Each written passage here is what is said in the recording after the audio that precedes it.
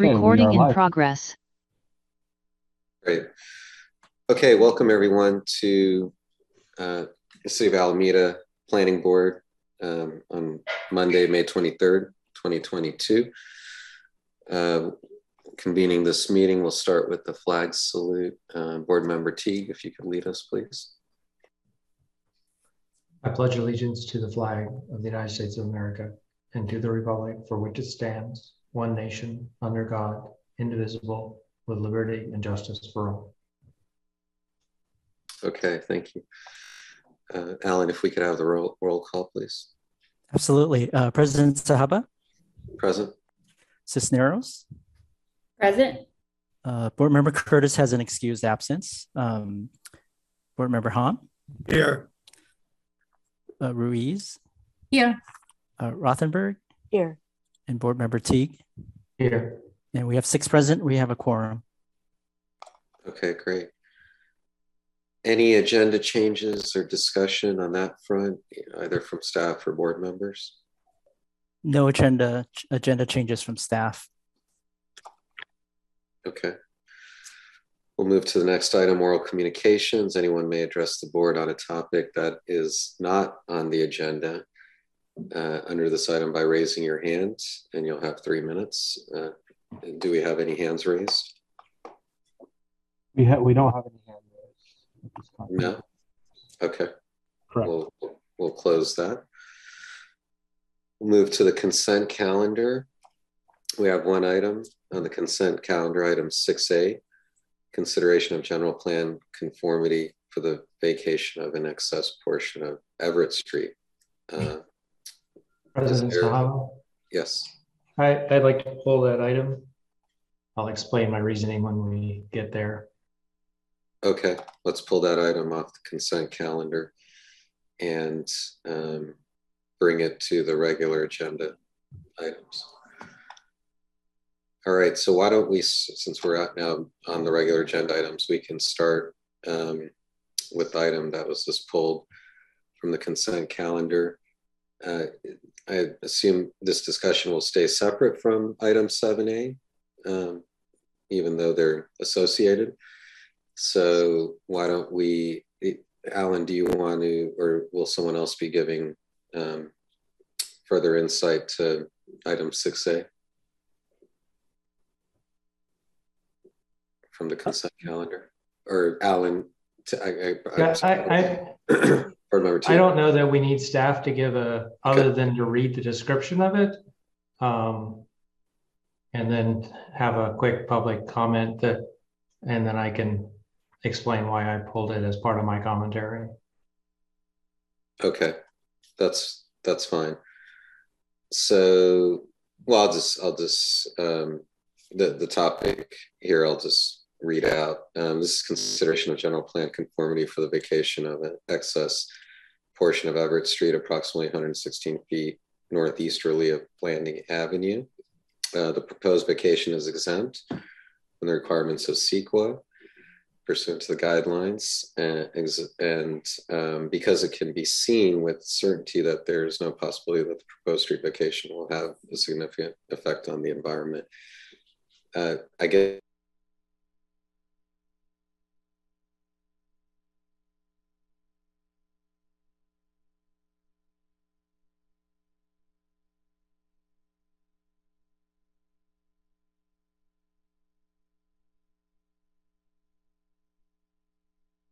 Recording in progress. any hands raised?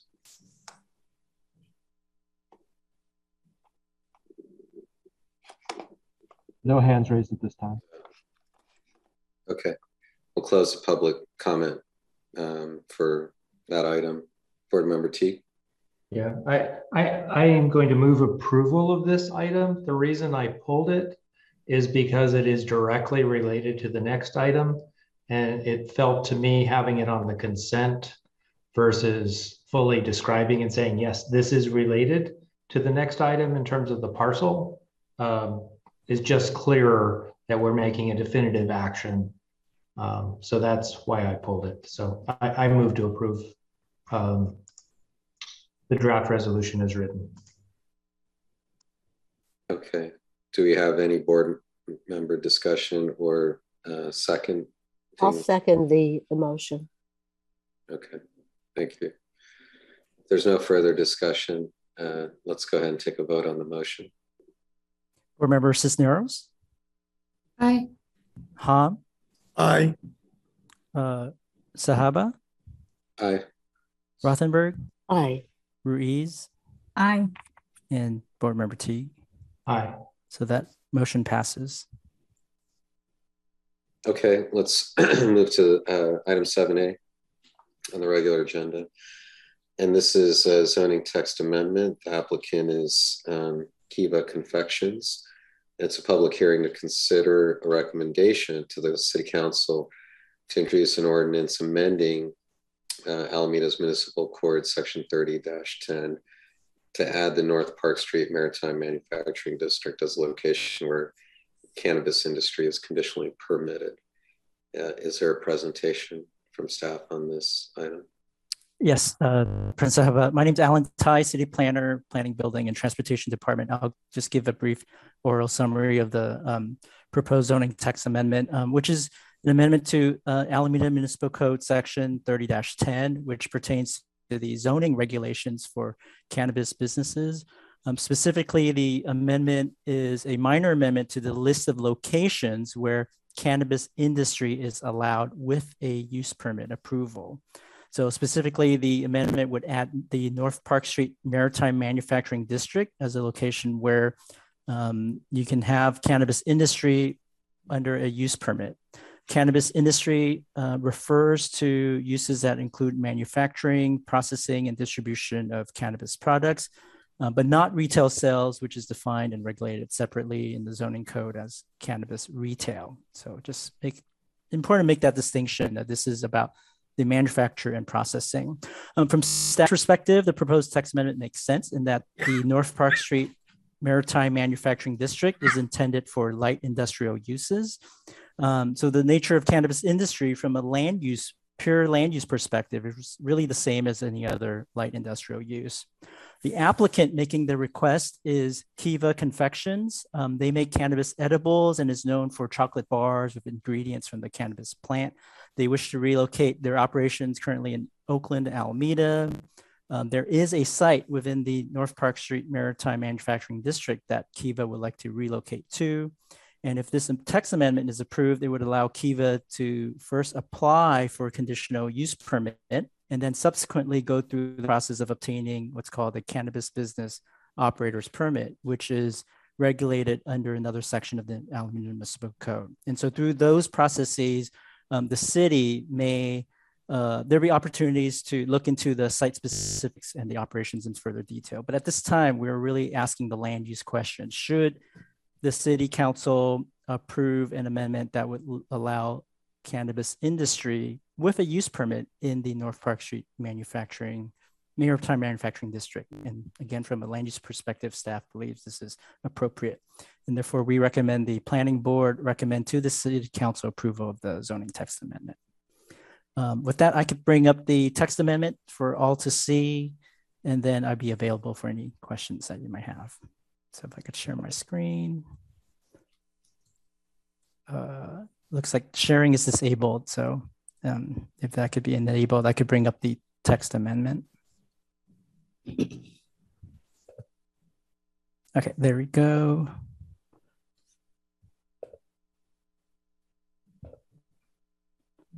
Maybe I could zoom in some more.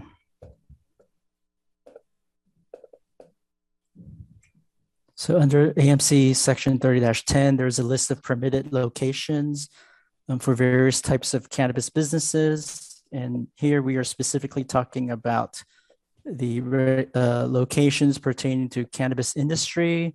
And we are adding just a fourth bullet, the North Park Street Maritime Manufacturing District. And thank you. And I'm available for any questions. Thank you, Alan. If any board members have any questions to clarify, please raise your hand. We'll start with board member Rothenberg. Oh, thank you for the materials and the presentation. I only had one question in regard to the ordinance. And per the draft resolution in the original ordinance and in the second whereas, so I'm reading from it.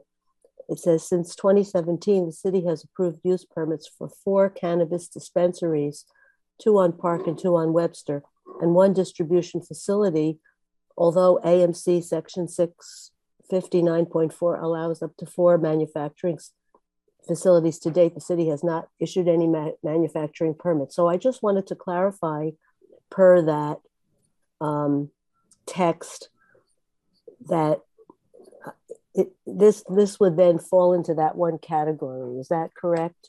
That is correct. So the 4 that we've approved are sort of the retail other category. And now we're talking about a separate category and a separate zoning designation. That is correct, Board Member Rothenberg. Thank you. So the Alameda Municipal Code treats cannabis retail dispensaries. They're called cannabis retail. That's a completely separate category. There were 4 available opportunities, and those 4 opportunities have been fulfilled.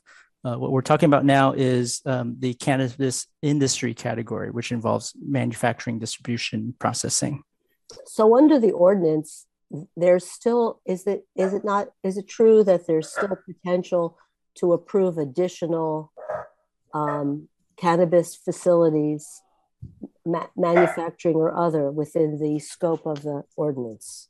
That is correct. Okay. But not dispensaries, because we're Right. done with dispensaries. We're only talking about facilities that process that ingredient. Understood. Thank you very much. Thank you, Board Member Rothenberg. Vice President Reese?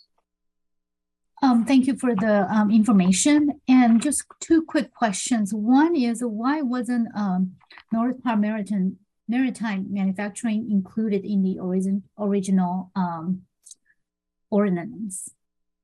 And then second question is, in Kiva's letter, they mentioned a distribution center in Harbor Bay, but I was having a hard time finding it when I tried to Google. Do you know, can you give me the location of that distribution center? I believe it's on North Loop Road, although I would have to double check. North Loop Road? Yeah, it's a warehouse distribution facility. Mm-hmm. I couldn't find it when I tried to Google it. So yeah, and then I think the North Park Street Maritime Manufacturing District is really a small district confined to the North Park Street. It's a sub-district of the North Park Street area, and at that time, we probably just staff did not believe that those sites were available. The site that Kiva is currently wishing to locate to was already occupied by an active business. So I think for those reasons, staff did not identify this district as a possible opportunity. Okay, thank you. Thank you. Board Member Cisneros? Yeah, thank you. Just a couple quick clarification question. I should have looked this up, but is there any transit nearby the location, like a bus stop or anything that's walkable? Yes. Okay. Yeah, I think there's bus stops. There's a bus at the Bridgeside Shopping Center, as well as a bus line that goes up and down Park Street. So yes, Okay. within walking distance. Okay. And the letter mentioned incorporating a ventilation system to mitigate with the smell. So just wanted to double check and underscore that there wouldn't be any kind of odor from this manufacturing company. There shouldn't, that's not really an issue. Yeah, I would say at this point, because this is a zoning text amendment, just to decide whether this district is even an appropriate location.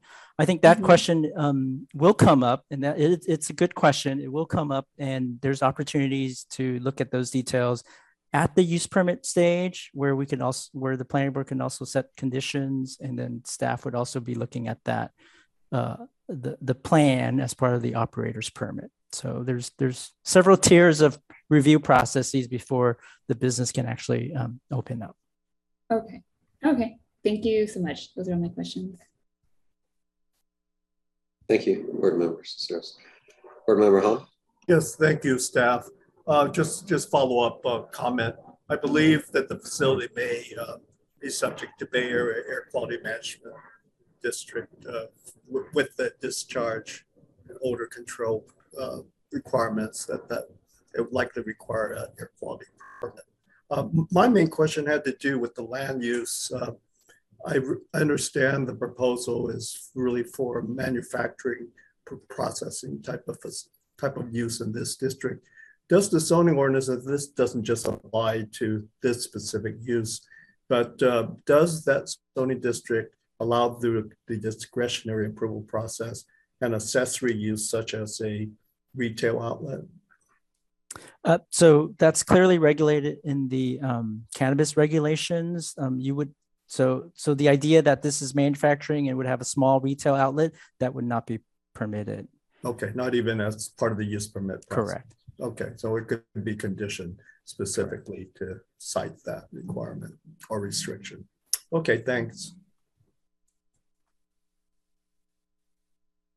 Okay, thanks, board member Hahn.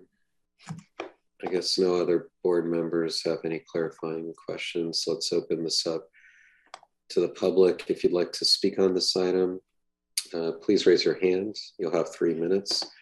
Could we have the first speaker, please? We do. Betsy Matheson. Thank you. Good evening. I understand the North Park Street Maritime Manufacturing District is small. I would love to see a map of it, but considering you probably don't have one handy, could you please describe the east-west extent and then also the north-south extent? I imagine it going from the Park Bridge Senior Housing Complex to Rhythmix Cultural Works. And then in the north-south direction, is it only the properties that front Blanding, or does it go farther south? Thank you. And I understand you can't answer questions, but it's not a comment, it's a question. Thank you. Well, Alan, if you want to answer that question, maybe that'll help the public if they have further questions on that front.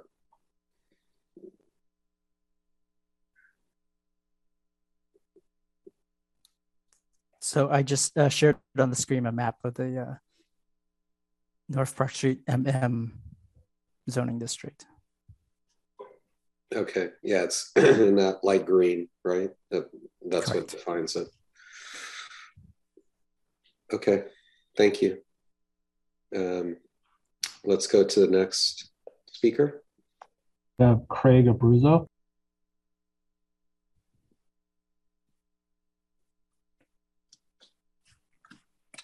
Hi, can you hear me? Yes. Okay. Good evening, members of the board, staff, and guests. My name is Craig Abruzzo. I'm Chief Counsel to Kiva Brands, and thank you for your attention to this item. On behalf of Scott and Christy Palmer and Kiva's 400 employees, I'm requesting your support for the proposed zoning amendment to permit cannabis manufacturing use in the North Park Street Maritime Manufacturing District, more specifically at the address located at 2421 Blanding Avenue in Alameda. Kiva was formed more than a decade ago with a mission to change how the world views cannabis. Today, our award-winning chocolates, mints, gummies, and chews are the most trusted, recommended, and sought-after edibles on the market. We are a cannabis edibles manufacturer, which means we are a food manufacturer, except for one very special ingredient. We will always comply with FSMA regulations and follow GMP. We do not engage in any cultivation or volatile or mechanical extraction. We do not keep cash on site, and we are not open to the public. Our manufacturing operations are currently housed in several facilities across Oakland. Unfortunately, we have outgrown the space in Oakland, and Oakland's unfriendly tax environment make it unsustainable for the growth of Kiva over the long term. Following the relocation of Scott and Christie's family to Alameda, they were inspired to move their entire operations of Kiva to Alameda as well. 2 years ago, Kiva moved its distribution facilities to a facility at North Loop. It's 2300 North Loop, where we have operated for 2 years without incident or complaint. Now, after a long, exhaustive search and thorough consideration of other buildings, we hope to move our manufacturing operations to 2421 Blanding Avenue. Everything about this building is perfect. Its size, prior industrial use, and proximity to our distribution warehouse. Everything except that the MMNP zoning does not include cannabis manufacturing. As noted by the staff report, MMNP district is an industrial zone that is already allows light industrial uses such as food and beverage manufacturing. In fact, light industrial use is defined as processing of any article, substance, or commodity. We believe the production of edible cannabis products is absolutely consistent with the other light manufacturing uses permitted in MMNP and the surrounding neighborhood. Moreover, we plan to transform the building into a state-of-the-art food manufacturing facility with room to grow our expanding business. We will employ a professionally designed state-of-the-art security plan to enhance the safety of the facility and the surrounding area. And we plan to enter into an MOU with Alameda Point Collaborative to support a local hiring plan. As I mentioned, our current facility is in Oakland, and by moving to this location in Alameda, we will be able to retain most, if not all, of our current employees. This was the main driver of our efforts to remain in the East Bay. Many of our employees have been with us for over 5 years, and as any business owner can tell you, it is having the right people that is the key ingredient to success. We have that foundation and are eager to build upon it in Alameda. Authorizing the zoning amendment will bring substantial economic benefit. It is consistent with the general plan. Mr. Abruzzo, you're out of time. Sorry. Thank you for your consideration and to this matter. Okay, thank you. Any other speakers from the public? No more public speakers at this time. No more. Okay. We'll close this item for public comment. We'll go to board discussions and motion. If you want to speak on this item as a board, please raise your hand. Board Member T. Yeah, I'd like to thank staff for putting this together and Kiva for bringing this up. I was part of the discussions in regards to where we should do all of the cannabis, and I believe that this was an oversight, mostly because this zone is so small that, you know, it was not even looked at because it is, you know, it's like 5 parcels. And so I absolutely recommend that the city council adopt this change to the ordinance. I make that as a motion. Okay, thank you. Any other discussion or seconding of Board Member T's motion? I'll go ahead and second. Oh, okay. I was going to second. But... Oh, okay. No, Vice President Reese, did you have other comments or no? No, I don't. Okay, great. All right, we have a motion, we have a second. If there's no other comment or discussion, Alan, why don't we take a vote? Sure. Board Members Cisneros? Aye. Hahn? Aye. Rothenberg? Aye. Ruiz? Aye. Board Member Teague? Aye. And President Sahaba? Aye. That motion passes 6-0. So that's a recommendation to the City Council. We will bring this item to the City Council for introduction of the ordinance at a later date. Okay, great. Thank you. All right, let's move on to the next agenda item 7B, which is the public workshop to review and comment on the April 2022 draft housing element and propose zoning code amendments to accommodate the regional housing needs allocation for 2023 to 2031 in compliance with state law.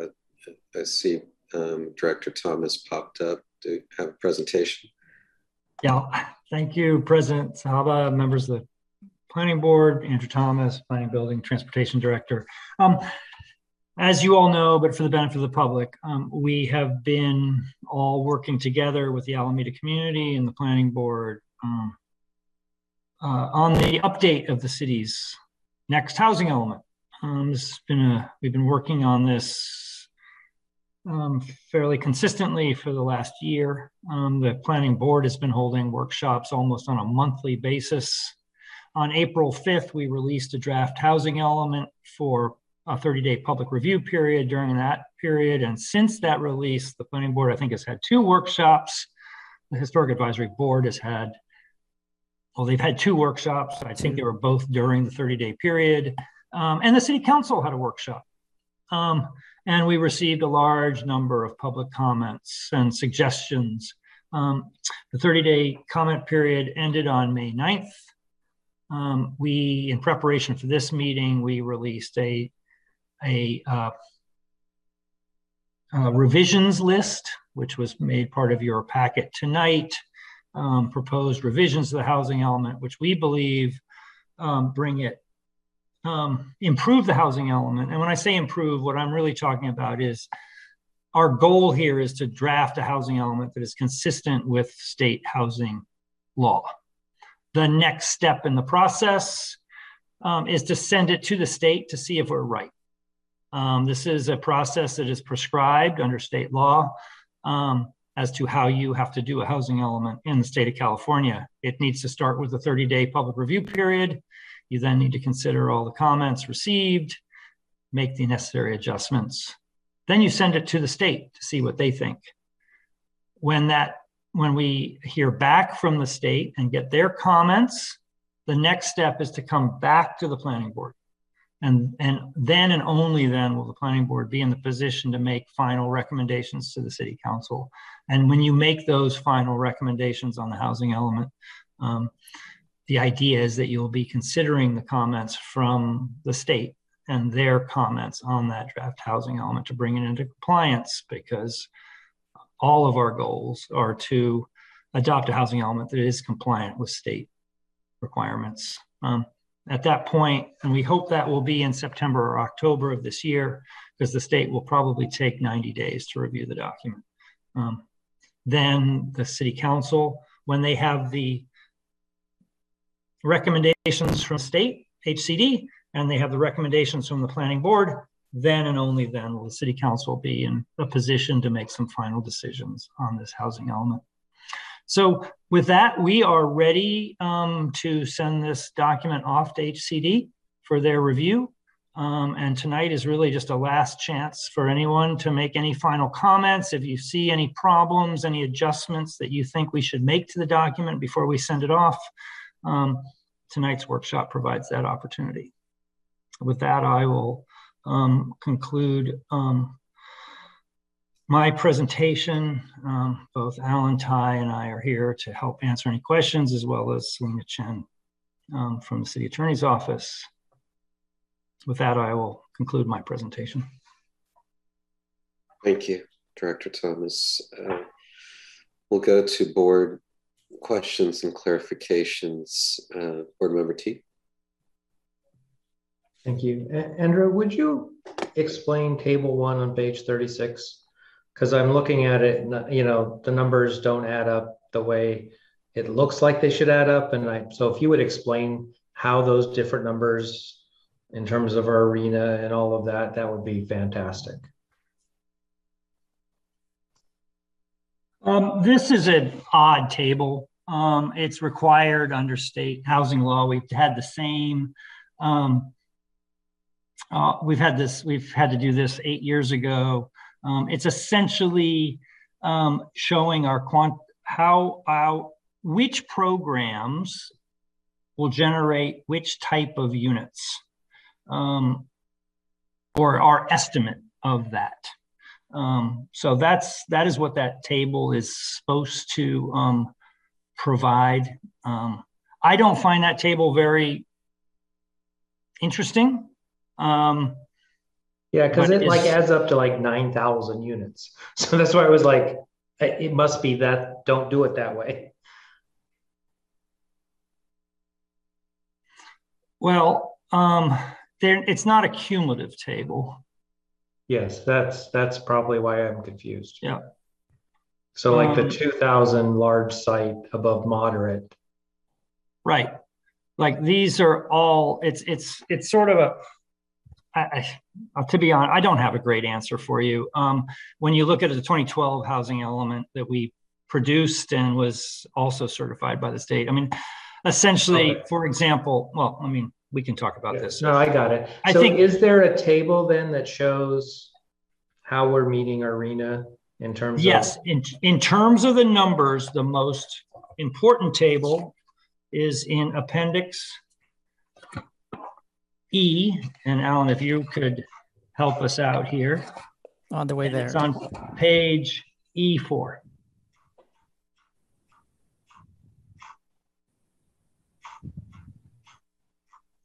And this Appendix E, while Alan is trying to find that, Appendix E is the housing sites inventory.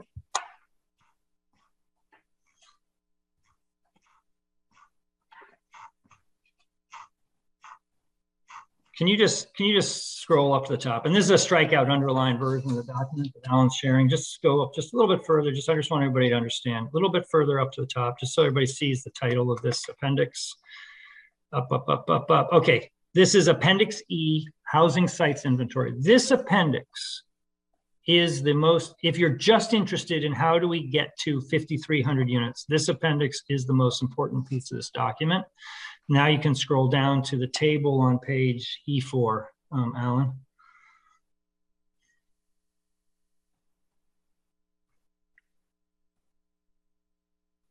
Everything up to this point describes what's in this table. This table, E2, is the sort of the, I would say the best, is the summary table. So just there's, as what it describes here is there are projects that we know are coming. The first are the first 10 on this table, line up to line 10. That equals 3,730 units. Then we have a whole bunch of sites that we are rezoning. They start with the shopping center, slow down, Alan. Then you get the shopping center sites. We have 3 sites that we are counting on to produce housing in the next 8 years within those 4 sites. Those are approximately 1,200, those are 1,200 units. Very hard to read this version because of all the, we're showing all the adjustments we made since April 4th. And then we have sites on our transit corridors, Park Street and Webster Street. And those add up to 499 units. And then we have capacity in our residential districts. We're projecting over 8 years, 400 accessory dwelling units, 270 infill units, which are not ADUs. And then we have 2 sites that we're proposing to rezone, 2199 Clement on the northern waterfront and the Mariner Square Drive site. And those 2 sites, 160 for 1 unit for 1 site, 125 for the other. When you add it all up, all of it, the projects at the top, the sites, you get to 6,384. That exceeds our number of 53, which is the next line down, the RHNA, by about 19%. State HCD guidelines say you should get between 10 and 30% buffer, but when you read those guidelines closely, what they're really referring to is in the low and very low category. So if you go, thank you, Alan, you can see on the very low, we're exceeding by about 8%, and on the low by about 36%. So I think in terms of the whole question about surplus and buffer, we anticipate that HCD will focus on those 2 columns. Okay, thank you. Of course, this is, you know, I just obviously stopped too soon when I got to the appendix. And then just for the benefit of the public, Alan, if you'll just scroll down a little bit, just 1 more page, because there's a lot of important information there. Then this next table, E3, it gives you a ton of information about each of the projects. So project 1 on that table above is described here. Project 2 is described here. Much more information. Keep rolling down, Alan. Thank you so much. Just so everybody knows how this is structured. So each of the 10 projects is described in more detail with a lot of specific information. All this information is required by the state. And then if you just keep scrolling down real quick, Alan, we'll just going to give everybody make sure everybody understands how this document is structured.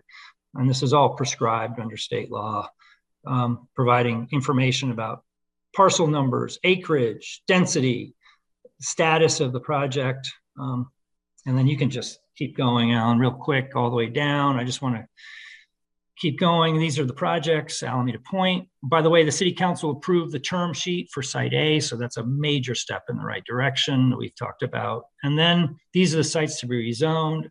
The South Shore Shopping Center, can you just slow down a second? The orange boxes show where we believe the housing will occur at the South Shore Shopping Center in the next 8 years. This is based on conversations with that property owner. Keep rolling. There's 3 shopping centers where we are very confident that we will get housing built. The second is the Harbor Bay Shopping Center. We've been in conversation with that owner. Next shopping center is Alameda Landing. Keep going, and you can see an orange box here. Oh, we need to fix this image. It's mirrored. That's Harbor Bay. Yeah, it's flipped. Just oh, that. It's oh, Yeah. you're right. That needs to be mirror fixed. image. Mhm. Yep, it's rotated. And then at Alameda Landing, it's really down in this corner that we expect the housing to occur in the next 8 years. And then Park Street and Webster Street, we are focusing on sites where we have talked to property owners or they are literally vacant and for sale. So, and this, we think, based on these conversations with property owners, we can realistically expect almost 500 units. I think everybody's got the idea here. Thank you, Alan. Board Member Teague, did you have other questions about this? I know I went on probably much longer than you had hoped on this one. No. I missed E for some reason, thinking that other table was this. Yeah, I think, there's been a lot of communication in the community over the housing element, a lot of back and forth emails. I think there's the big issue. Everybody's focused on the RHNA, the number 5,353. This appendix shows how we're meeting the RHNA. The other big hurdle is the affirmatively furthering fair housing. And that's where the Measure A issue comes into play and all those questions. But Appendix E is where you see the numbers. Thank you, Alan. Thank you. Those are all my questions. Thank you. Okay. Thank you, Board Member T. Vice President Reese. Thank you, Andrew. Just a quick question. I couldn't help but notice that the historic redlining map that was in an earlier version was removed in this latest iteration. Would you mind shedding some light on why that redlining map was removed? It was previously on page 11. Yeah, I mean, we could certainly put it back in. What we did is, you probably noticed in the introduction, we moved a lot of that material right up front. And this was really a comment that came out from the council workshop, which really kind of struck a chord with us. Like, a lot of people were confused when they read the April 4th. And you'll see this in a lot of the blogs and the online communication. Like, they didn't understand. A lot of folks were kind of like, well, what are you actually doing about affirmatively furthering fair housing? Like, what are you actually doing? Like, we see the numbers for the RHNA, but what are you doing about fair housing? And so we wrote this new introduction. And so we consolidated a lot of the information that we had sort of spread around in that new introduction. The map just didn't sort of feel like it fit right there, but if you feel the map is important, we absolutely can put it back in. I think it does tell part of the story.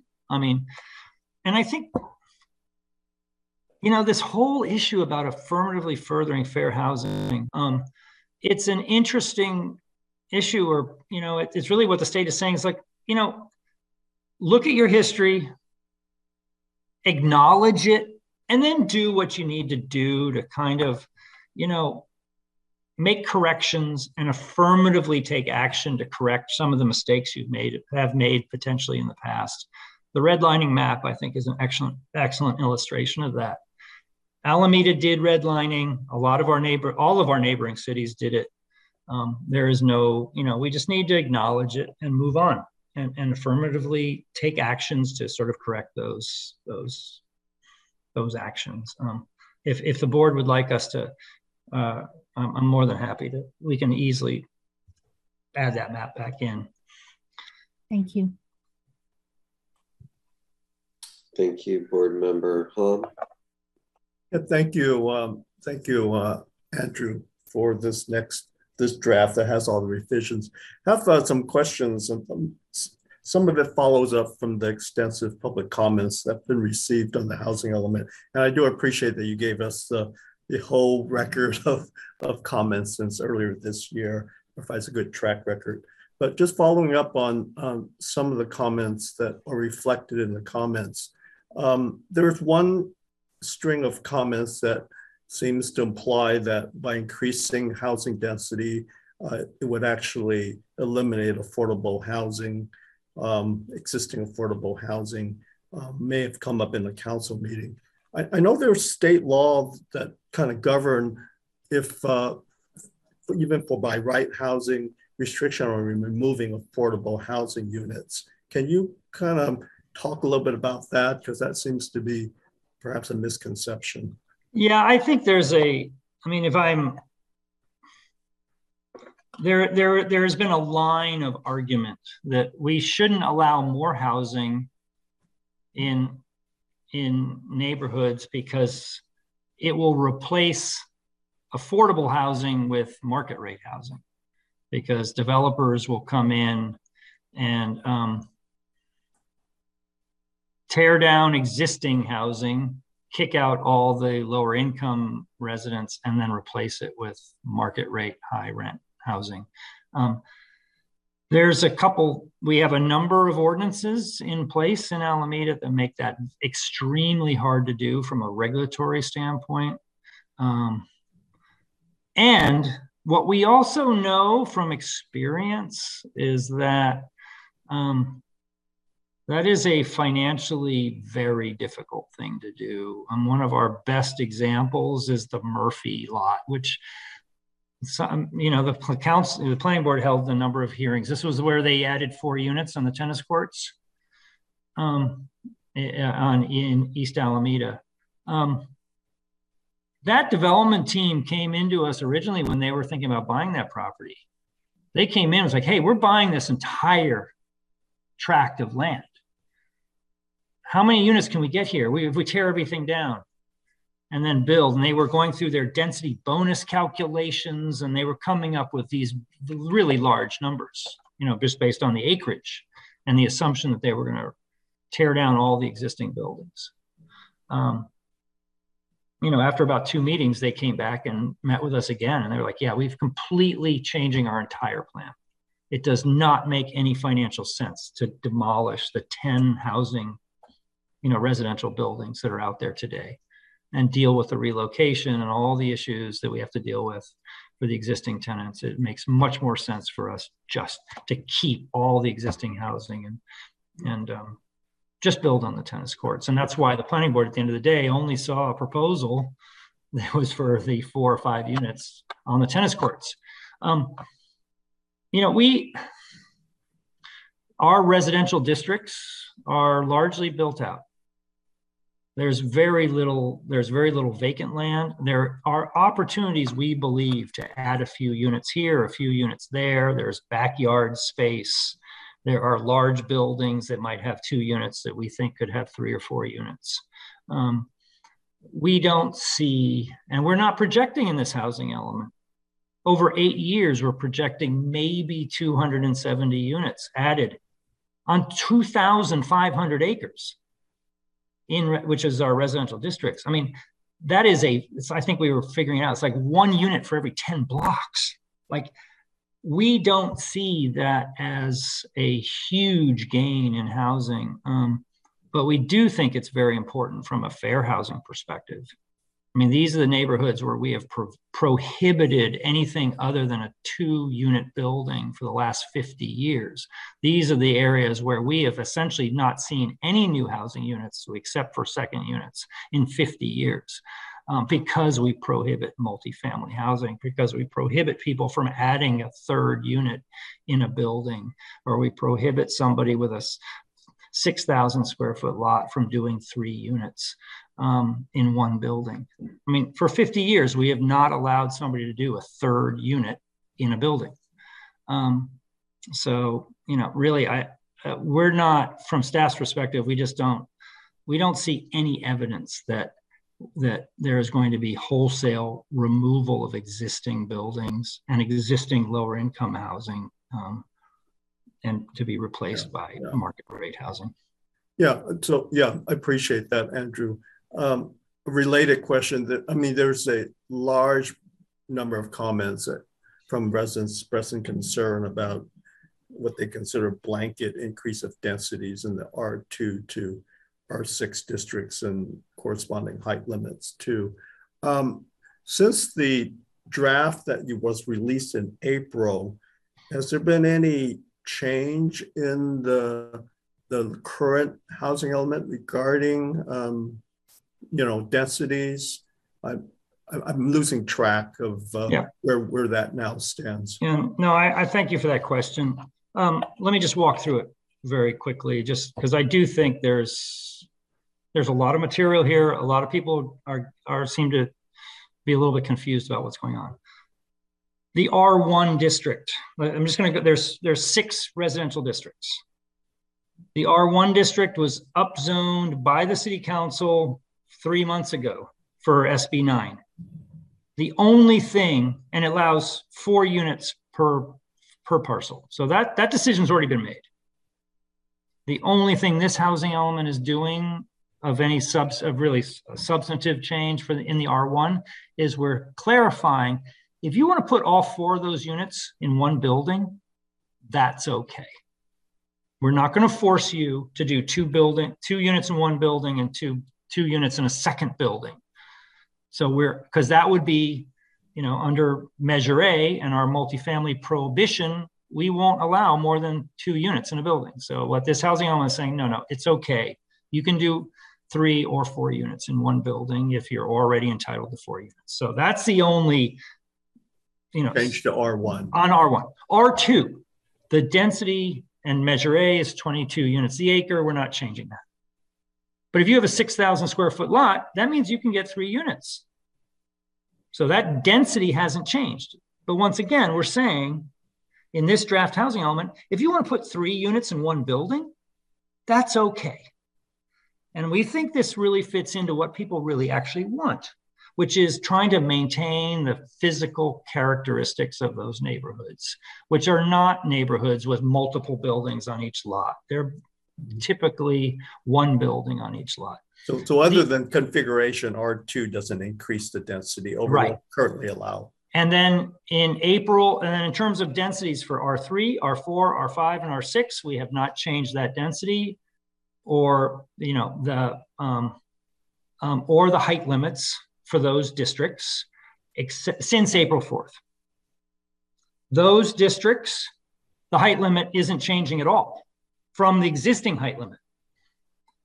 So the height limits that have been in place in the R3, R4, R5, and R6 for the last 50 years are not being raised. There is an exception, but we are changing the density. So R3 would be 30 units the acre, R4 40 units the acre, R5 50 units the acre, R6 60 units the acre, which reflects average densities in those districts today. And that was published on April 4th. We haven't changed it. Okay. Just the last thing that we have changed. On April 4th, we proposed a transit-oriented residential district. So everything within an 1/8 mile, and we had raising height limits and changing things. I think we were proposing a 50-foot height limit. We met with the Historic Advisory Board, we met with the Planning Board, and we really talked that through with a number of different groups. And it just started to raise all sorts of interesting and unexpected sort of consequences. So we revised that.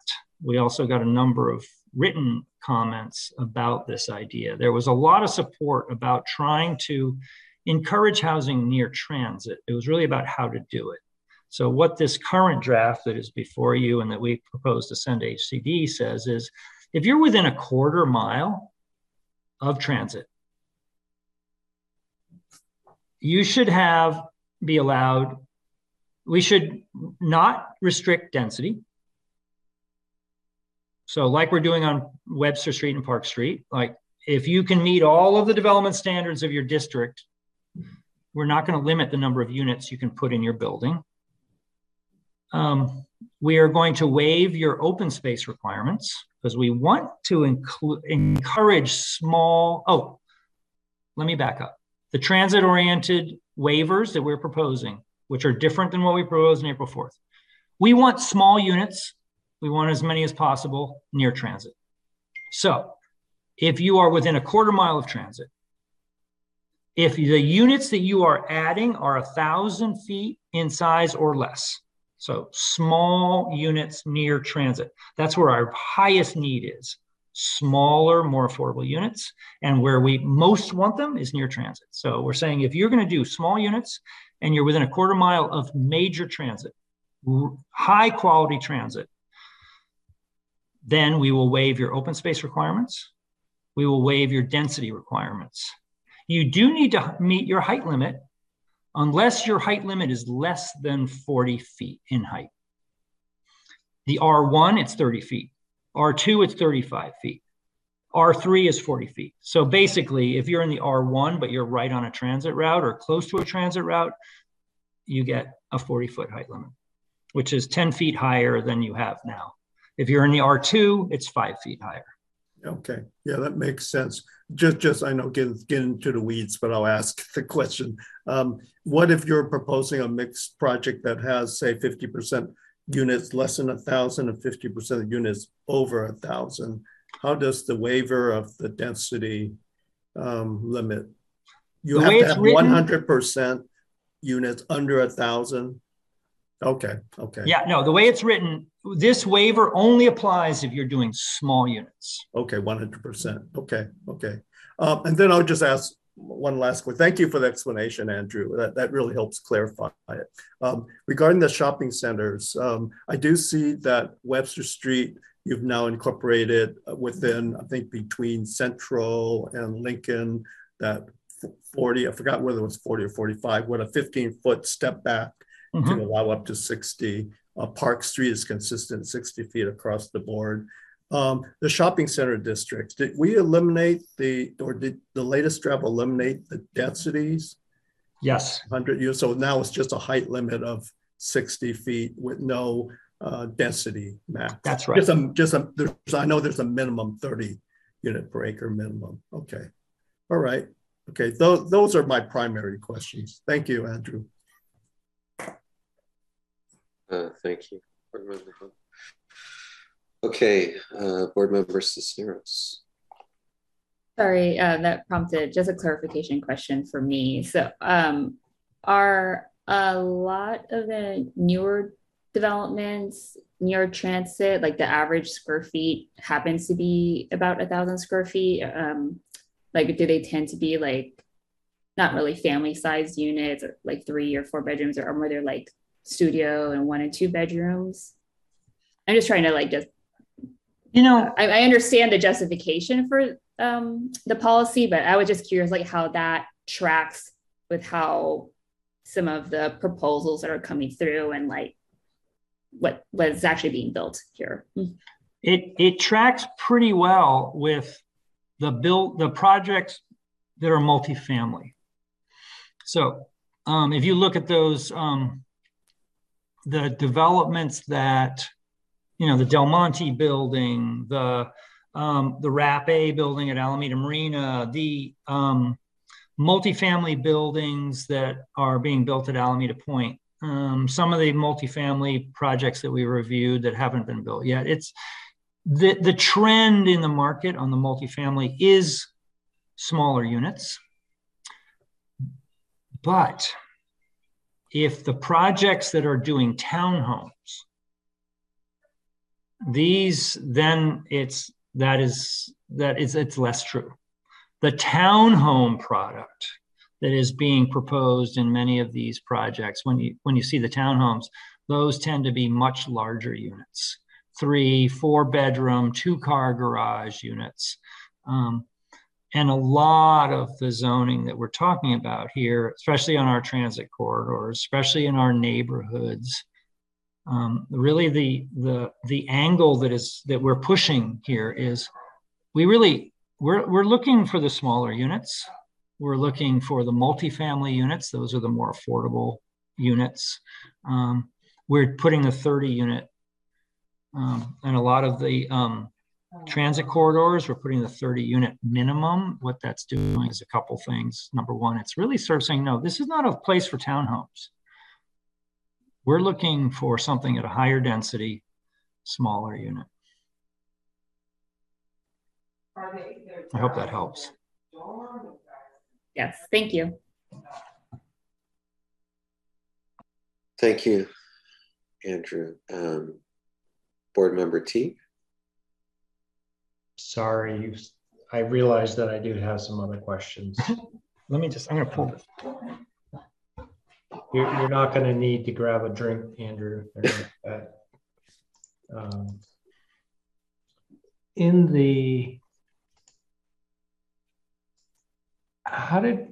On the page A3, when we talk about the 2021 stakeholder consultations, it seems like these are specific stakeholders, like the fair housing stakeholders. So is there a reason why we didn't clarify that? And there's no reason, we certainly can, but yeah, you're absolutely right. The only reason is that we got a letter that says, well, I heard somebody said, but you didn't talk to ACT and you didn't talk to these, in that they're not listed there. And that was the thing that I was like, okay, yeah, I see that. On C7, table C9, we're really going to lose employed people by 2040? That just came as a shock to me, as we're going to lose employment. So is that a typo? Is that real? That just seemed between 20. I'm seeing what you're looking at. It's between 2030 and 2040. Yeah. Well, and between 2020, I mean, we're going to have 1,000, 1,100 less employed. Well, I mean, I'm just 2020, 52,000, going up slightly by 2030, slightly more by 2040. We're talking about Alameda 24 City. Is 51,390 versus 52,000 today. That's a loss of 1,100, more or less. Yeah, we can go back and double check this. This is, these are not our projections. These are straight from ABAG. Okay, it just seems kind of wonky. Sorry. Yeah, no, I agree. I don't really know so what's then going on page C11, how did we determine that the units are simply vacant? Because I have to say, I have a unit that, as far as the rent board is concerned, it's simply vacant, but it's actually being used as overflow because of COVID. Mm-hmm. So how did we determine that? Because I didn't get a survey. Yeah, it's a great question. I think but I'm glad you raised it. I would have to check with our consultants who did this analysis for us, but this section jumped out at me as interesting. I don't know how they got this number, but the fact that there is a large number of units in our housing stock that are just plain vacant, not for sale, not for rent, just permanently, or not permanently, but appear to be just vacant. And I think, and the reason I think we did add in this draft this idea, not as an immediate action, but something that we need to talk about as a community is, do we need to do something like a vacancy tax? Like, is this a big enough problem that we need to start thinking about things to try to discourage it from happening? I don't think we know enough yet about whether that's really necessary. Yeah. But it is. No, I'm not. It's simply vacant phrase stood out at me because, it's like, well, then how do we know? We need to ask. There needs to be a survey, and I didn't see that. So, I could take a stab at that. I think it's based on the American Community Survey, which it's sent out to select numbers of the population, and I think it's a detailed survey that might have a question specific to the different types of vacancies. But there's something we can look into. It looks like the source is the ACS. Yeah, and then on page C14, I think we should is there a reason why we can't update this to 2022 versus 2021? Because there actually has been a significant change. No, the rent.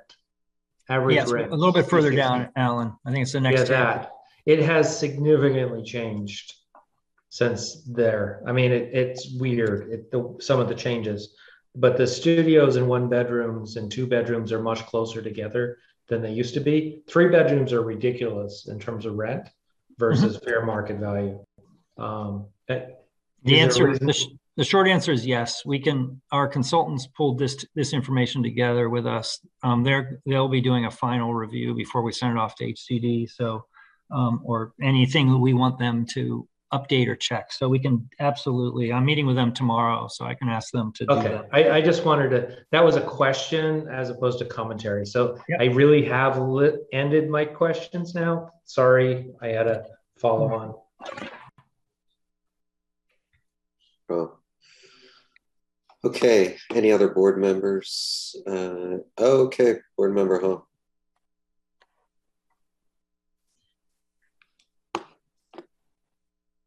Sorry, Andrew, I may have misunderstood what you had explained, but when I look at, I thought you said that none of the densities in R3 through R6 was being increased.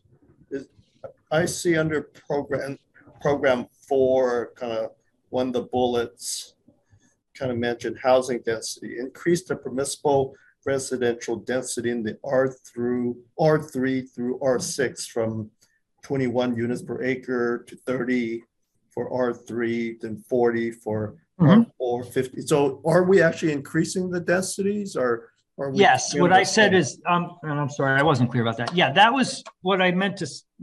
What I was answering was, have you changed anything since April 4th draft? And on that issue, no, we haven't, but that is an increase.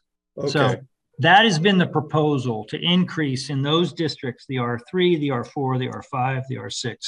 Okay. That's been the proposal for since April. Yeah. Well, since at least April, yeah. Since at least April, yeah. Okay. Thanks and for just clarifying on that. I mean, we've done, we've looked at densities around Alameda and block by block. I mean, those are densities that are very comparable to the existing densities in those districts today. Mm-hmm. When the city downzoned everything to 21 units the acre in 1973, I mean, it basically was taking blocks. They were already at 60 units the acre and saying, okay, from now on, you can only be 20 units the acre. Okay. Yeah, no, thanks, Andrew. Yeah, thank you for clarifying that. It's a very important point. I mean, those are definitely changing the densities in those districts. Right now, every single one of them is 20 units the acre. Okay, thank you, Andrew. Board Member Rothenberg. Well, thank you for all the thoughtful comments, and I think the draft is very good. And looking at the public comments, certainly you've made a appropriate effort to incorporate. I guess one question I had related to Board Member Teague's comments about, what exactly, is there any significant margin for error in how the counting was done? I mean, in R1, for example, if you did any type of deliberate survey of the neighborhoods in the R1, there have been some at least observably on the East End where I live, in the mixed area, there've been a lot of sales, and some of the houses have flipped to investors. I'm nosy, so I always ask. Houses that were single family houses that are now not legally subdivided, but full of people sharing, or houses that are invested in but empty. There were two right next to me. So, how to count that, or whether maybe it's an insignificant margin in terms of your total numbers that would be covered by the what you called the buffer. But still, if we're planning responsibly, how do we address those types of trends to make sure that our mission to provide to meet the state's requirements and also provide equitable and fair housing are met when you see those trends happen as part of the market turnover? Well, I think the best way we're going to monitor that is through our annual reports. I mean, we have to report to the state every year on how we are doing. This housing element is set up so that we can fairly easily monitor not only how many units we're building each year, but where we're building those units each year. And I think it'll be interesting, jumping ahead, 2 years, 3 years from now, the planning staff is going to be able to say, hey, we built whatever it is, 400 units last year, or we issued building permits. And we'll be able to see, well, where? Did it happen in the shopping centers? Did it happen in the neighborhoods? Did it happen at Alameda Point? And if it happened at Alameda Point, but didn't happen in the neighborhoods at all, like nothing was approved in the neighborhoods, that's going to put the planning board in the position at that time to say, I think the first question will be, well, are we on track to meet our RHNA? If we are, okay, great. No need to do anything. If we're not, if we're falling behind, it's going to put the planning board in the position at that time to say, okay, so where are the housing units getting built? Oh, they're getting built in the shopping centers. Well, that's great. But nothing is getting built in the neighborhoods. Well, that's not great, because we need some housing getting built in the neighborhoods. What are the barriers? What's happening? Why are they not getting built? Or vice versa. They're happening in the neighborhoods, but that's not happening in the shopping center. So why is that? And do we need to change something? The question's a great one. How do we, there's so many factors, right? I mean, the city can only control the regulatory barriers. I mean, that's where our influence is huge. And that's where the state is saying, hey, city, you need to remove the barriers that are preventing you from achieving your RHNA. But what I think we all have to just acknowledge is, even if we remove what we think are the barriers, there's so many market factors. There's so many market influences. There's so many individuals making decisions about whether they're going to invest in housing or not, whether they're going to buy property or not, what they're going to do with it. Are they going to keep their unit vacant? Are they going to rent it? Are they going to sell it? It's going to be a constant process of monitoring and hopefully making appropriate adjustments. To be honest with you, I'm not worried about overdevelopment. I mean, it'll be amazing if the city can meet its RHNA over the next 8 years, because it is an incredibly aggressive target. I mean, we're meeting our RHNA for this current 8 years. It's 1,700 units over 8 years. And it feels like it's been a lot. So the next 8 years is going to be, I think, a huge challenge. And I think all the city can do is put its best foot forward, do the best it can. And I think this housing element reflects a really good effort. We'll see what HCD thinks. And then I think we roll with it year by year, and we see how we're doing. We might need to make adjustments along the way. Okay, thank you. All right, if there's no other questions, clarifications from the board, we'll open it up for public comment. you'd like to speak on this item, please raise your hand. You'll have 3 minutes. Could we have the first speaker, please? Yes, we have Paul Foreman.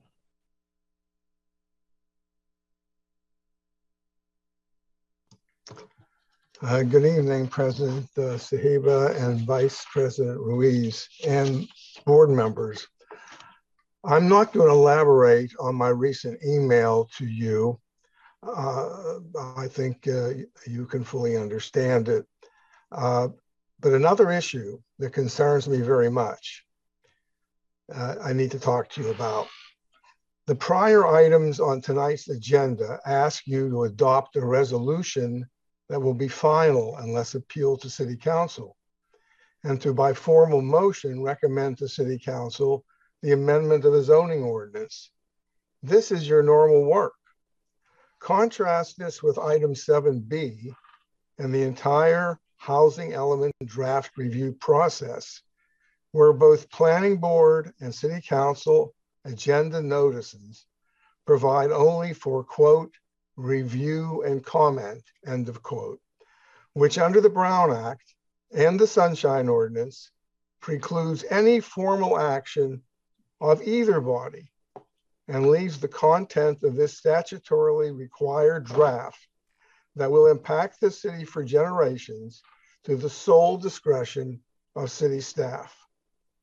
You may provide individual comments, and you have, but you are precluded from expressing a planning board formal consensus to be presented to a city council, which last met 6 days before the close of public comment, has not seen the amendments presented tonight, and is not scheduled to meet again until after the draft is submitted to HCD.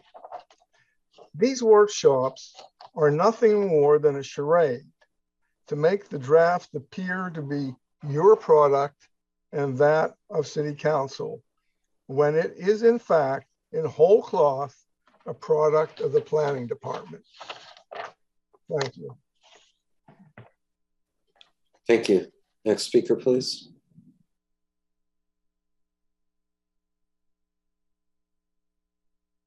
We have Kellen Gauthier. Hello, thank you for taking the time. I had some comments / questions. I know it's not a question format, but the city planner mentioned that a quarter-mile near transit was going to be adjusted for high density, and he cited the Park and Webster Street districts. However, Santa Clara Avenue is a transit zone with the 51 and the O. So does that mean that a quarter-mile in either direction from Santa Clara Avenue could be affected as well long-term? That was one concern. And then the other one is, I think, what's on everyone's mind in Alameda, which is that we just need to have concrete infrastructure to get on and off the island in place before moving forward with any of these plans. State requirements are all well and good, but Alameda is not Berkeley. It's not Oakland. We're an island with limited ingress and egress, and that has to be taken into consideration. That's all. Thank you. Next speaker. Okay, we have Donald Fletcher. Greetings, everybody. Can you hear me okay? Yes. Thank you. It may be a little late in the game to bring this to your attention, but I felt it was important.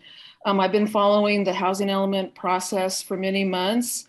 And the one thing, and I appreciate all the work that's gone into it and the stamina and the demands that it's required of everybody. The one thing that has been missing for me is a way to really visualize the zoning amendments and the impacts of the physical impacts when they're applied at full capacity. In order to really understand what is proposed for approval, we really need to see sample drawings or mock-ups of various configurations that illustrate built out to the max allowable conditions.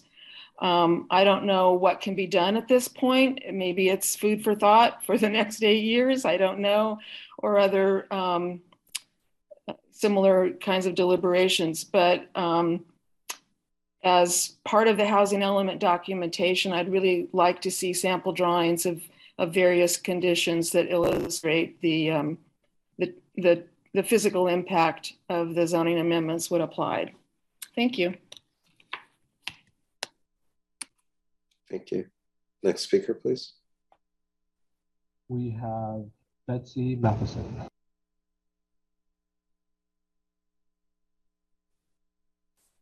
Thank you. I am one of 80,000 Alameda residents who are not considered to be stakeholders in the draft housing element. I voted for Measure Z and would again. Planning staff have known for more than 2 years that Alameda would not only have to meet its RHNA, but would also have to affirmatively further fair housing. Staff emphasized again and again the pitfalls of not meeting the RHNA. Staff have known that major changes related to Article 26 would be needed since they received a letter from HCD in November 2021. This spring, staff provided Alameda residents with an online housing element tool so we could pick and choose development areas and intensities to try to meet the RHNA. Doing so was fun and it was easy to meet the RHNA. The tool did not specify that upzoning of existing neighborhoods was a non-negotiable given necessary to affirmatively further fair housing. The draft housing element did not list R2 through R6 neighborhoods for upzoning until the staff report for the May 3rd City Council meeting. The draft did not list R1 neighborhoods for upzoning until the staff report for the May 9th Planning Board meeting. This was after the final City Council review of the draft meetings, after the final City Council review of the draft and the last meeting before the draft would be submitted to HCD. The misleading emphasis on RHNA continues to mask the ramifications of the need to affirmatively further fair housing. The title of tonight's agenda item is a case in point. It emphasizes RHNA, RHNA. Stringing Alameda residents along from November to May before putting upzoning of existing neighborhoods into the draft is disingenuous. This major revision should have been incorporated into the draft months ago, should have been publicized, and should have been included in invitations for public comment. And it should now be voted on, or at least direction given by the Alameda City Council before the draft housing element is submitted to HCD for review and comment. Thank you. Thank you. Next speaker, please. We have Carmen Reed. Good evening, Planning Board members and Chair. I appreciate all of your work with this very challenging situation and document. So I just wanted to make a few comments, some thoughts, and hopefully some considerations. So it does seem that if the city is tied to this housing element document, then housing and transportation should essentially go hand in hand. So so that really should be at the top of mind. And I would suggest a creative approach that if the needs are more specific to smaller units, as Board Member Rothenberg noticed, and how she mentions these overall trends, where there's several people living in one house, then perhaps we should be considering smaller units, say 500 square feet, within building envelopes, and also recommending those smaller units in the highest transit areas, closest to BART. So for instance, Park Street, Webster Street, maybe by Fruitvale. So those areas where it's easiest to get off of the island. And if one of our major concerns is also affordable housing, I would also suggest that it be included that 25% of those units in those highest transit areas be earmarked for affordable housing. Another thought is regarding the 1/4 mile of the transit areas, particularly in the center of Alameda. As another gentleman mentioned, I do believe that that is too broad, that those neighborhoods are already dense and established, and then creating much higher densities in those neighborhoods, many of which are historical, could be could be detrimental to the character of those neighborhoods. But I do recommend keeping open spaces within the R1 and R2s in particular, as we all know that open spaces are essential to the well-being of individuals. And lastly, just to reiterate what Mr. Foreman mentioned, that the housing element really should go back to the City Council for more public comment. And finally, I do support AAPS's letter and recommendations, and I hope that you will take them into full consideration. Thank you so much for all your work. Next speaker. We have Drew Dara Abrams. Hi, good evening, Planning Board members. Thank you as always for making a good faith effort to prepare a compliant housing element for Alameda. It's been good to see the fine tuning that planning staff, consultants, and others have made to this draft housing element. These refinements are really important to meet the parallel but distinct goals of meeting RHNA numbers and meeting the AFFH requirements. A side note that I think might be useful to mention is California adopted the AFFH rules after the Trump administration killed them at the national level.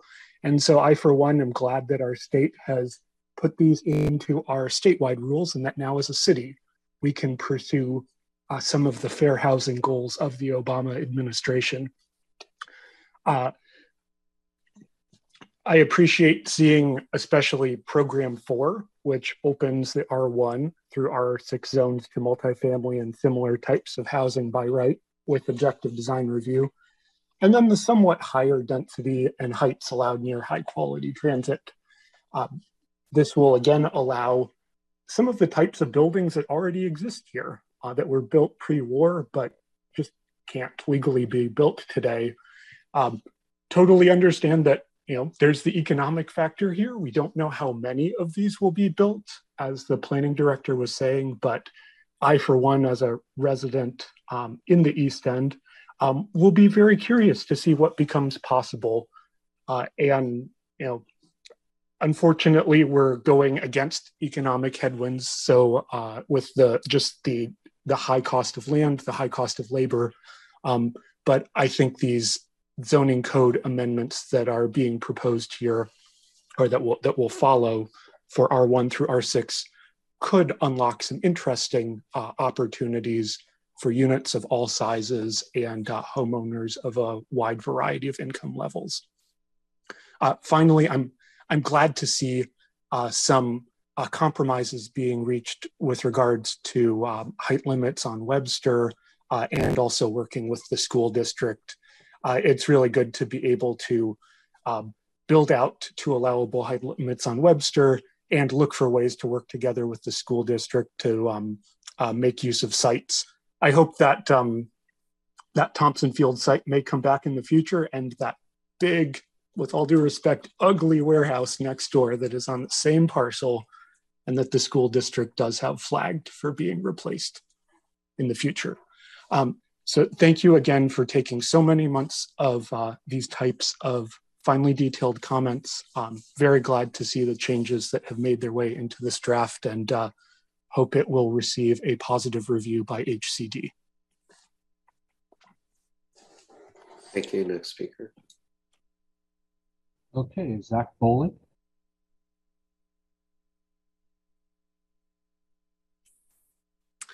Evening, Planning Board.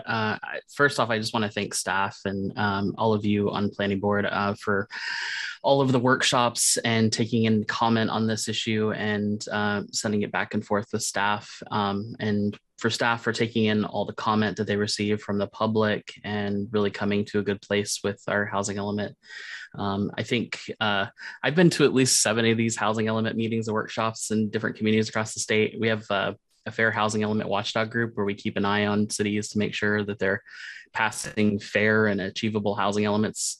And I really wish that ABAG or HCD would have awards to give to cities that take the responsibility with this process with the seriousness that it really deserves, because I think Alameda would be probably up there for how diligent they've been at coming up with a good housing element. There are 2 goals with housing elements. First, you've got to meet RHNA, and then you've got to meet affirmatively furthering fair housing. And they're 2 separate goals, and we have to hit them. How you can meet them can overlap, but HCD was pretty clear in the letter that they sent us of what we have to do. And they told us that our density restrictions and exclusionary zoning is a barrier to fair housing. So we have to do something about that. And this housing element does that.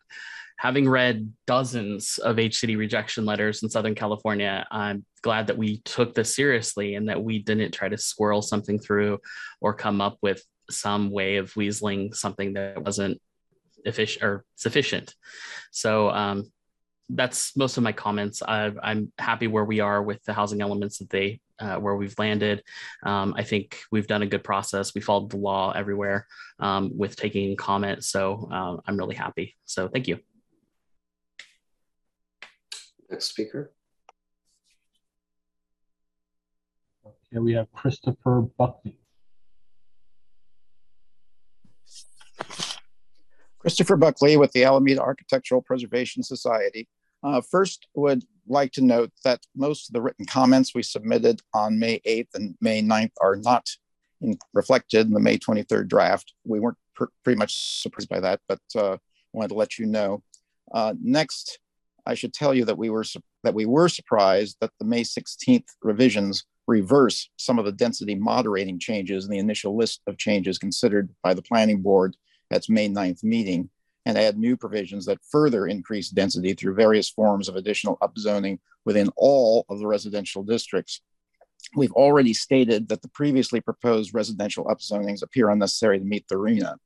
The May 16th revisions increases this overkill to an even higher level. The magnitude of the revisions also appear unnecessary to meet state fair housing requirements. We have not been able to find anything in state law or published HCD guidelines that mandate such sweeping and indiscriminate upzonings everywhere. We have started to review HCD certified housing elements from Southern California and have so far not been able to find any that call for this degree of upzoning to meet fair housing requirements. We had been assuming that the expanded ADU program and the SB 9 changes as well as more density in the shopping centers and commercial districts would pretty much satisfy fair housing requirements. Several specific comments. First on the transit, well, let me back up for a moment. Clarifying a couple of comments that Director Thomas made concerning changes to R1 and R2. Keep in mind that the new provision to allow unlimited density in any existing building also applies to R1 and R2. So that is a density increase. Second, within the transit-oriented zone, the unlimited density applies to everything, not just to projects that provide only 1,000 square foot units. Now, turning to a couple of other specific points. First, regarding the transit overlay. We're suggesting that if the transit overlay is really needed to meet the RHNA and the fair housing rules, it should be as a pilot program, first applied only to important nodes and to existing buildings rather than to new buildings and properties fronting the transit corridor itself rather than within a quarter mile or 1/8 mile. And also suggests that you use our previously recommended ADU program as an alternative to state density bonus law projects. Second, involving exempting adaptive reuse of existing buildings for residential purposes from residential density limits and open space standards in all residential zoning districts. We have indicated interest in this approach in the past, but had recommended applying it only to the extent necessary to meet the RHNA and or fair housing requirements only in targeted areas, setting the limits on the number of units on the lot rather than allowing an unlimited number of units. Thank you. Thank you. Next speaker.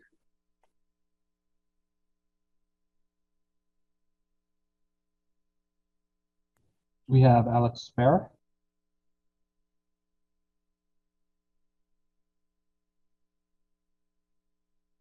Okay, Alex is using an older version of Zoom, and it doesn't seem to be working with our session here.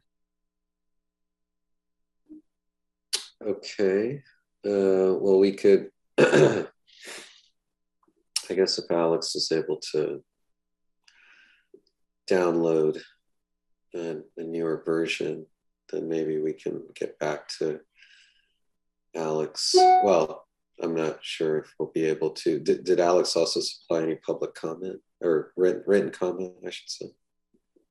Does anyone know? We could promote him to, we could promote Alex to a panelist. That would be one workaround. Oh, okay. Please do that.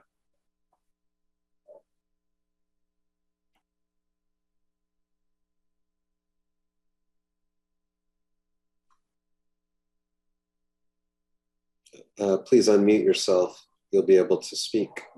You'll have Hi. Sorry, I was just trying to log on to a different machine. I didn't realize this one had an older client. I should have.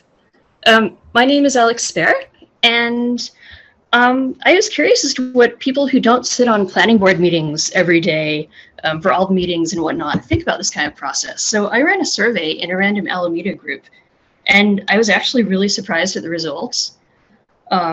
The top vote was that people wanted housing to be distributed fairly across the island. That was 89 responses. And the second highest was they wanted upzoning in shopping centers, 59. And 35 went to upzone Webster Park. 34 went to upzone Bay Farm. 23 went to build on the golf course. I didn't actually put that one in myself. 17 went to upzone existing apartment buildings. 11 didn't want any more housing. 8 went to go up, not out, and 4 went to go out, not up. But I guess, I don't know, they liked all the others better. So I thought that was interesting, that people do want housing. And I'd like to encourage you to have the higher height limits, since I think in some areas of Alameda that would be entirely appropriate. You know, have the luxury, I don't know, a shopping center, condo view of the waterfront or something, and along with some nice, you know, smaller apartments below and whatever. And thank you for all of your hard work.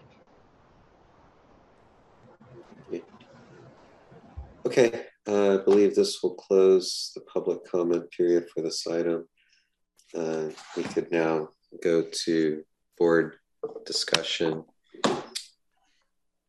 and recommendations. If you'd like to speak on this, please raise your hand. Board Member T. I'd like to thank everybody for all of their comments, staff for this. Andrew, you will be happy to hear I will not spend more than just a minute or two on Measure A.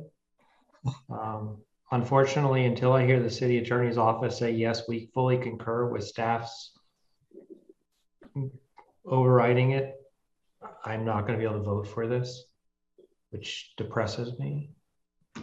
So really the big issue with Measure A is the 2,000 square feet, because everyone who's building a 5-unit or larger automatically almost gets the density bonus for the waiver of the duplex. It's the 2,000 they can't waive. So changing densities is indeed how you do it, less than the changing the type of housing. So now I'm going to skip everything talking about multifamily, Andrew, and I'm going to talk about other comments. So you can tune in now. I know you tune in otherwise. On page 14, H13, it's interesting that and it's sad, interesting and sad. The last part of H30 and other standards that increase the cost to construct housing. We want to eliminate these barriers. And of course, the very next item is universal design. But we want you to do universal design that everybody is telling us is too expensive to do. So we need to figure out some way to make universal design work without it being this cost to construct housing issue. I don't know how we do that, but that is something that we really need to look at. I talked about the prolonged vacancies. So on page 15, on H19, you should probably delete and prolong vacancies from that item because it's covered in H22. On page 19, throughout the document, we have you've copy and pasted the zoning amendment should be adopted prior to the start of the planning period. And then you had January 31, 2023, and you crossed it out in many places. Well, you didn't cross it out here, you have it twice. So somehow that needs to be corrected. Can you just repeat where that was? Page 19, program 3, the end of program 3. Got it. Okay.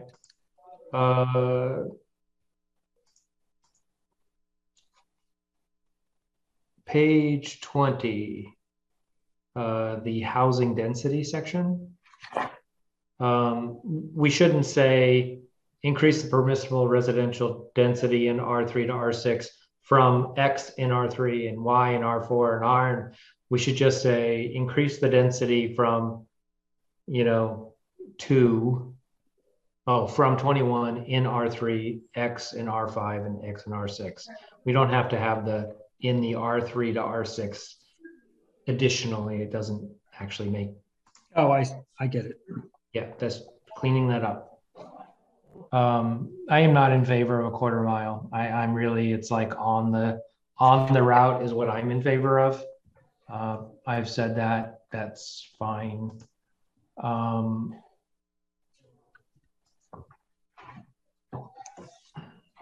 already brought up why the quantitative objectives table is super confusing. If we could add something that would make it less confusing, which there may not be such a thing, that would be awesome. I brought up the 2021 stakeholders to clarify, we're really talking about the fair housing stakeholders.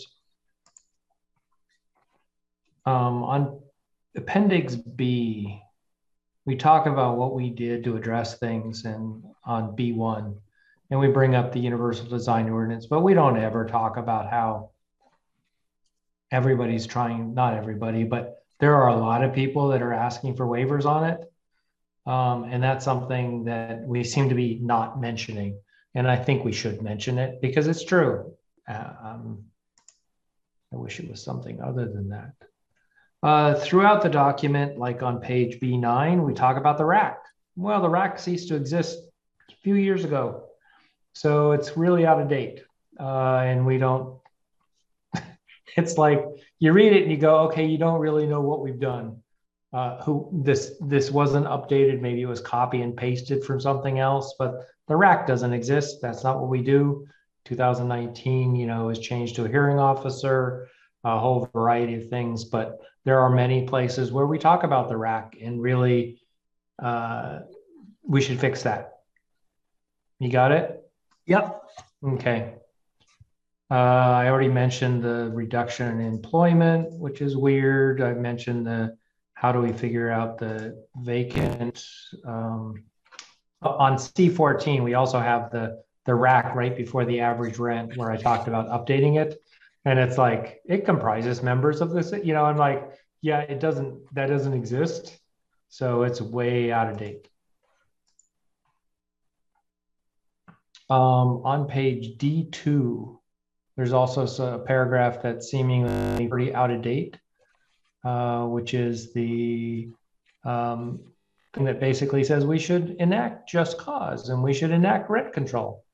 Maybe this is meant to be historical, and so therefore that's why it was there. I don't know. It just seemed not to be following what we need. That was on page D2. D2 under outreach, the first paragraph of outreach. Got it. Yeah. We did make those adjustments in the programs, but we, thank you, didn't. This got by us.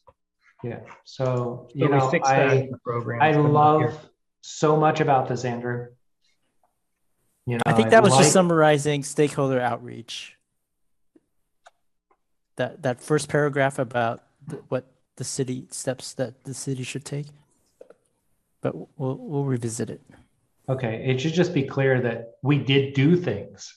It's like it kind of talks about things that we should do, which we have done, and that's where it was. Yeah, no, that section needs a little updating. Yep. So thanks, Andrew. Thanks, staff. I appreciate it. Thank you, Board Member Teague. Thank you. Board Member Rothenberg. Just to one comment to concur with Board Member Teague's, two of his comments I thought have a great deal of merit. The updated data, of course, in the tables, but also the comment about universal design, both in the reference on page 14, number 14, and otherwise in the document. I realized that the city ordinances would have a requirement for universal design, but cost is not the only consideration in universal design. Space, and there is space and other site-related issues. So perhaps the final review could take under consideration whether that section might say wherever possible, instead of making it a without which none type of requirement for all new housing. Because if there's a trend in requests for waivers, I would wager, even though I'm not a betting kind of gal, I would wager that it's because it can be over and beyond the minimum requirements in Title 24, Part 2 and Section 11B. And although we could do better than the minimum codes, our codes are pretty good. And so we should provide or incentivize our developers to achieve our ordinance without making it a absolutely conditional requirement for all new housing, because it just may not be physically achievable within all of the other things you want to do. And thank you again for really excellent discussion, comments from the public and our board members, and your wonderful responses to the public, Andrew, which really explain in a very straightforward way the things we're trying to achieve. Thank you. Thank you. Vice President Ruiz. Andrew, thank you so much for your hard work. And again, this is a lot of work in spanning 2 years. And so I want to thank you for your effort. And I noticed that, first of all, I did notice that we added in the beginning of the housing element, the affirmatively furthering fair housing paragraph, and also the public review process. I think it's important to have those in there as preamble. I would like, and Alan, thank you for pointing out the map that's added in this section D9. That map, I think it was figure D9, that shows the historic redlining map. It's just in a different form, so it's a little bit difficult to decipher. Maybe a reference to that would be helpful. A few more comments. When you get a chance, look under paragraph, actually it's H10. Forgot what. That's in the beginning of the, let me see what section is this under. Education campaign. Yes, I think the second to the last bullet, it has a little bit of negative and political charge it's a negative connotation. It can be potentially politically charged. So look into framing it differently. No, that And- we can definitely do that. Yeah, and then what's the other one I have? This is old. And I agree with one of the earlier comments from the public about all the diagrams, all the figures in Appendix D. When we mention housing opportunity sites, the dots or the circles should be proportional to the number of units, because not all sites are created equal. So some dots will be a little bit bigger and some dots will be a little smaller. You know, it doesn't have to be a precise science, but it should reflect. It gets a little messy, but I think, and then I noticed that most of them have a one color dot, and yet on figure D9 it's stars. So it's like, okay, why change? So just kind of, and there's one more thing. And I understand it's difficult to address all the comments, and there's reasons on some why some of them were not addressed. Again, it would be helpful to let us know why some weren't addressed. And going back to table D1, I still think having a legend for table D1 it will be helpful to clarifying some further questions, and probably save you having to write long explanations in responses as well if we simply add a legend to it. Again, just in general, it goes without saying, any tables or figures, if we have to stand there and explain it, then we need to do a better job in explaining the table, like the one that Remember T points out. If you read, that can be helpful. That's all my comments. Again, thank you for your work and for the public for their thoughtful comments. Thank you. Board member sisters.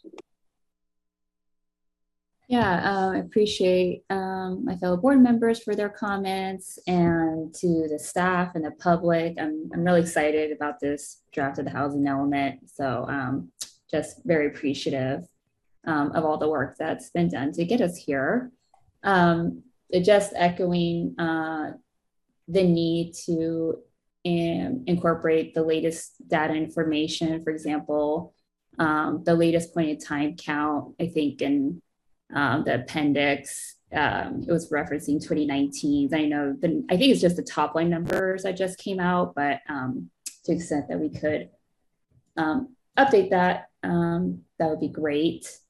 And on the topic of homelessness, I mentioned this at the last meeting, and I'm okay with keeping the third goal as is, but I don't love it where it's end and prevent homelessness in Alameda, when we know that the issue goes beyond just the housing framework. That's certainly a huge part of it, but there's also the lack of income for those who are likely to become homeless. There's not enough jobs.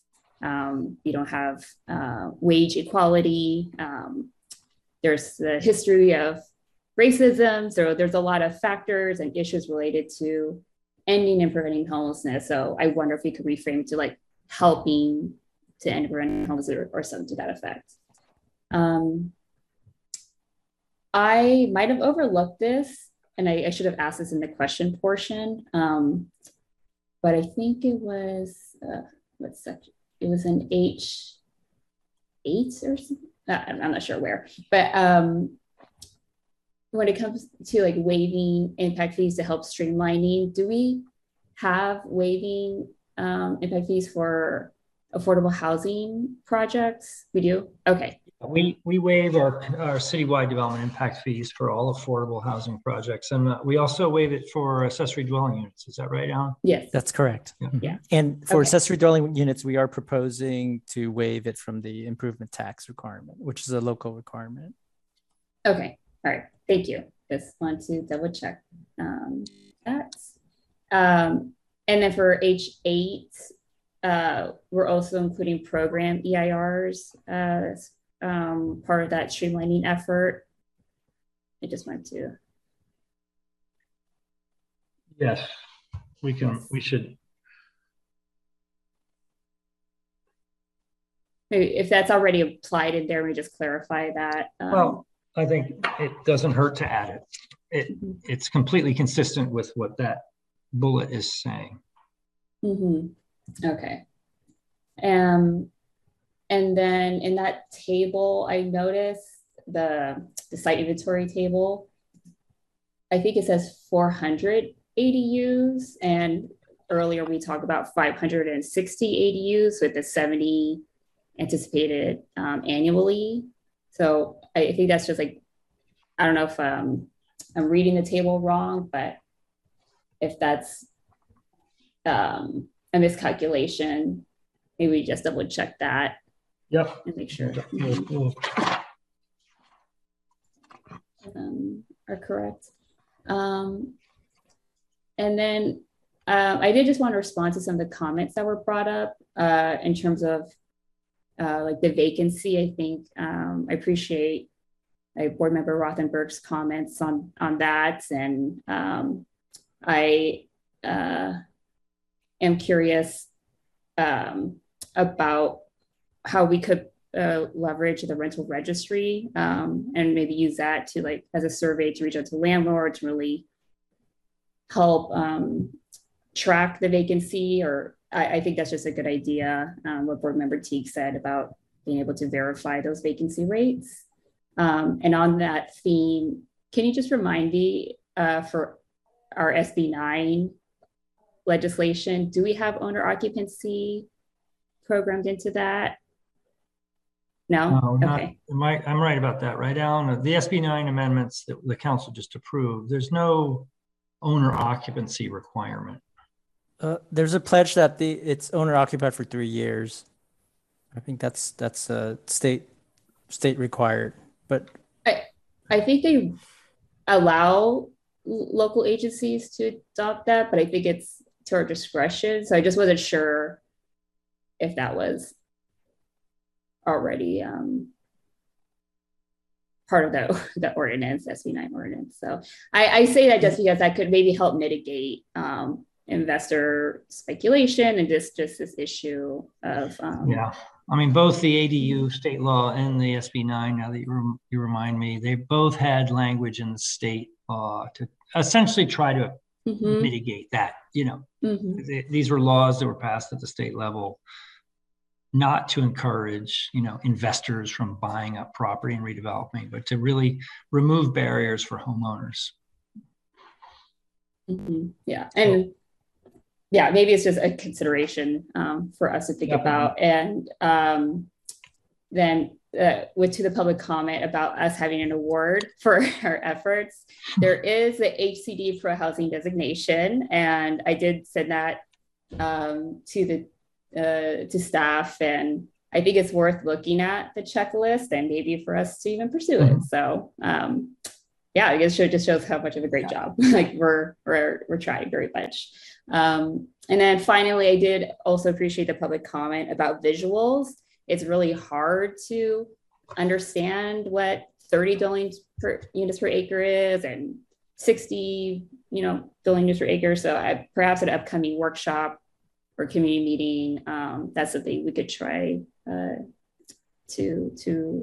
share with the public. And those are all my comments. Thank you. Thank you. Board Member Huh? Yeah, thank you. I echo all the other board members' comments. I think this has been a long, intensive process, and it's been an effective one. Considerable public comments. I know a lot of staff and consultants have put a lot of work into this, so much appreciated. I think the final draft reflects the various comments, and I know the comments are quite polar in some ways. You know, being very much against, you know, increasing density. At the same time, you know, I know there seems to be an overemphasis on RHNA, but RHNA is really driving so much of this, where the city, just like all cities, have to accommodate 2 or 3 times the number of housing units in this housing element. So that challenges having to search out for areas where maybe if there were a fewer number of units, the city would need to be as aggressive. I think is a good balance. I really do think that the economics of seeing a wholesale change just because you're allowing higher densities is in most 90% or 95% of the areas, whatever the percentage, Andrew, you commented, I think majority of the city, large majority, will still be unchanged. The economics are just not there. And there are state law requirements about replacing existing housing units that provide further constraint economically to developers too. So I really think that many of the comments are based on concern about compatibility of the heights and the densities, and there were some examples that showed some pretty bad comparisons of projects that may have been built that were already plain. I think that in the future, when these projects come up, perhaps as a matter of taking another look at the design standards and seeing if something needs to be added to further ensure that these higher density projects or taller buildings will be compatible with the adjacent lower density type of project. So I think that can be achieved from a design perspective. So I think those comments are valid and could be addressed further. Kind of building on what board member Sinaras was mentioning, I really think the visuals would also help too in two ways to help people when you do the zoning changes. The visuals could really help to explain, number one, this is existing, this is what the proposed change, and putting in context of the existing developments that, Andrew, you mentioned that a lot of the projects are already at these densities. So it sounds really extreme, but when maybe putting in proper context with existing development and what their densities are, that might provide a better perspective for everyone on what these increased densities actually mean. I'm interested in hearing more about what's going on with the shopping centers. I know there's a lot of buzz, in particular in the neighborhood where I live, about proposals that are coming forward. So I'll be interested in hearing more about that down the road. I do like that you included in program 2, relooking at the density bonus percentages for moderate, low, and very low. I know there's a serious need for moderate income housing also, but it seems like if we had to emphasize some over others, to me, I'm very much concerned with the lack of low and very low income housing in our community. And those are very challenging numbers to meet. Let's see. The other comment was about what about submitting a more conservative housing element and forcing the hand, so to speak, of HCD to come back to the city and say, you need to do more. I think that may be kind of backfire, quite frankly, because it'll show that the city is kind of forcing the issue. And I think we need to go in with our best footing and propose what we think is needed to meet our housing amount, despite what other cities may have done. Every city is slightly different in how they can meet their arena numbers. So just because some cities doing what Alameda's doing doesn't mean that we should just pull back and force HCD to tell us. I think that will just lengthen the process and may lead to results we didn't want to anticipate. And the final comment I had was regarding H23. I saw this added about, seems to be punitive against HOAs if they do not cooperate, I suppose, with accommodating more housing. I'm not sure, I don't know how the city attorney feels about that comment. Obviously it's been reviewed, but I'm just wondering how that would truly be implemented if push comes to shove when a situation like that comes up. Anyway, those are my comments, but generally I applaud the really great work that's been done to get to this point to submit the housing element to HCD. So thank you very much. Thank you. Thank you.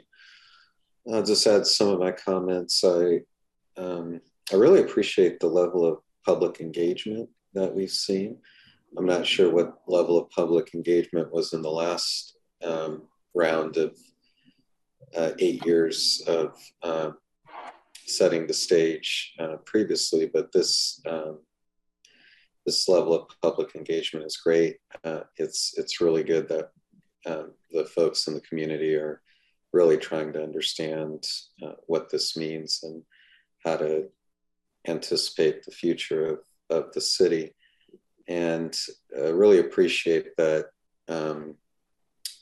Director Thomas and staff and all the members have really tried to think through everything that's been presented and coalesce it into something that can be sent across to the state for review. So I think my board members have touched on a lot of the specifics, which I appreciate as well.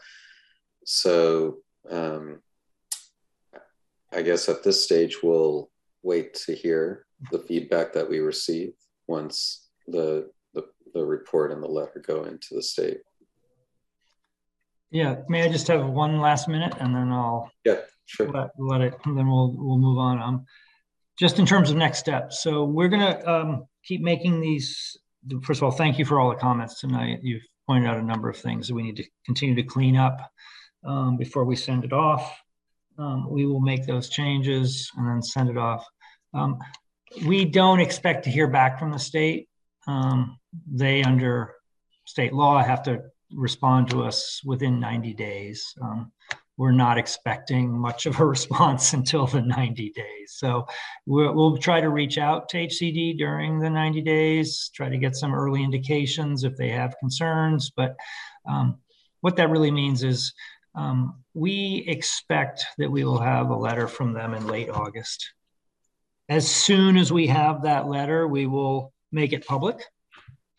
We will also begin analyzing it at the staff level so that hopefully first meeting in September for the planning board, we can present you with a staff report that includes the letter from HCD and includes the changes that we think we need to make to the housing element to address any HCD comments. In the meantime, while we're waiting for HCD, our plan is to come back to the planning board next month to keep talking about the zoning changes.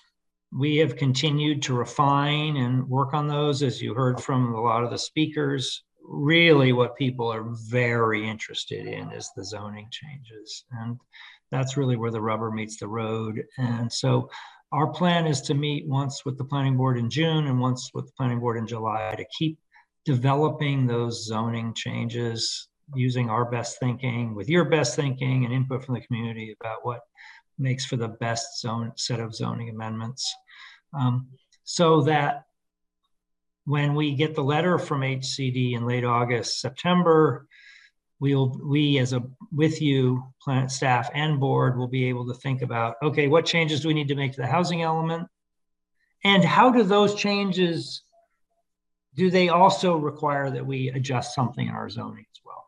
So that essentially we have a package of general plan, housing element, and zoning that works together, is well synced up. So that puts you in the position to make a final recommendation on the whole package to the council, hopefully in October is the schedule.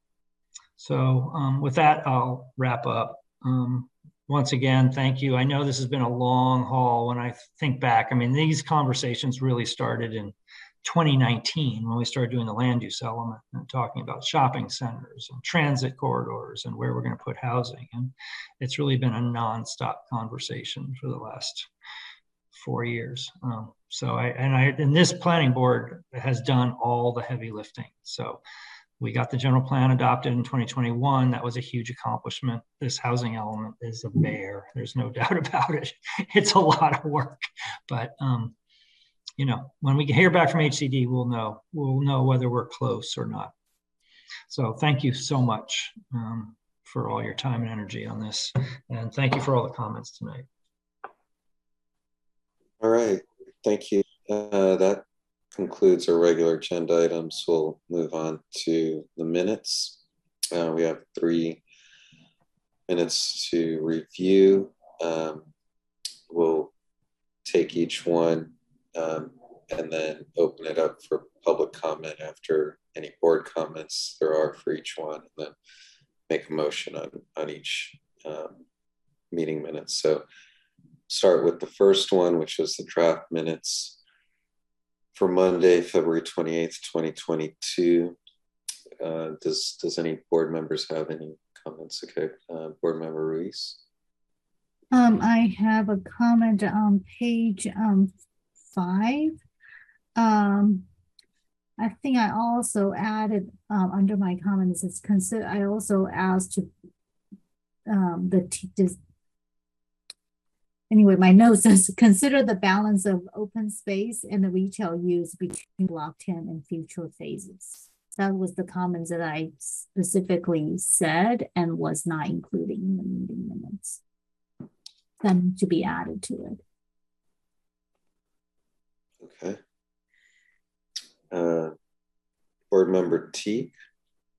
Yeah, I wasn't there. I just asked, Alan, there's a comment that says all calls for review need to be submitted in writing per the AMC.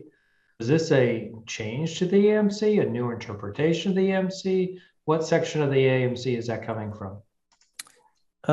It's actually in the AMC. I don't think this was just brought to the board's attention all this time. There was not a recent. I don't believe there was a recent change that the question came up from one board member wanting to call an item for review, and as part of that, I just explained that we should follow up with a written justification. So okay, can you send me what section of the AMC is that? Yes. Appreciate it. Thanks. Okay, any other comments on these minutes? Okay, we'll open it up to the public. If you'd like to speak on the meeting minutes from February 28th, 2022, please raise your hand. I don't see any speakers, correct? Yeah, there are no public speakers in this. Okay, we'll close the public comment period for that item 8A. Is there any board discussion motion? Yeah, or Vice President Ruiz. I move to approve the meeting minutes as amended. Okay. I'll second. Okay, Board Member Cisneros. Did you? I'll second. Okay. I just seconded. Yeah, sorry. All right, let's go ahead and take a vote. Cisneros. Aye. Ruiz. Aye. Sahaba. Aye. Rothenberg. Aye. Ha. Aye. And Teague. Abstain. So that carries 5 votes and 1 abstention. Okay, let's go to the next minutes from the Planning Board meeting of March 14th, 2022. Does anyone have any comments or clarifications? Board Member Teague. Yeah, Alan, what happened? I asked for it to be elaborated on the no net loss, and I don't see that change. Was that not updated? Okay. No.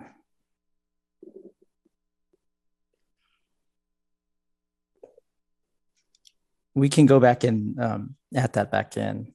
Can we defer Sorry. this? Do we have to have public comment? I suppose we do. Yeah. Okay.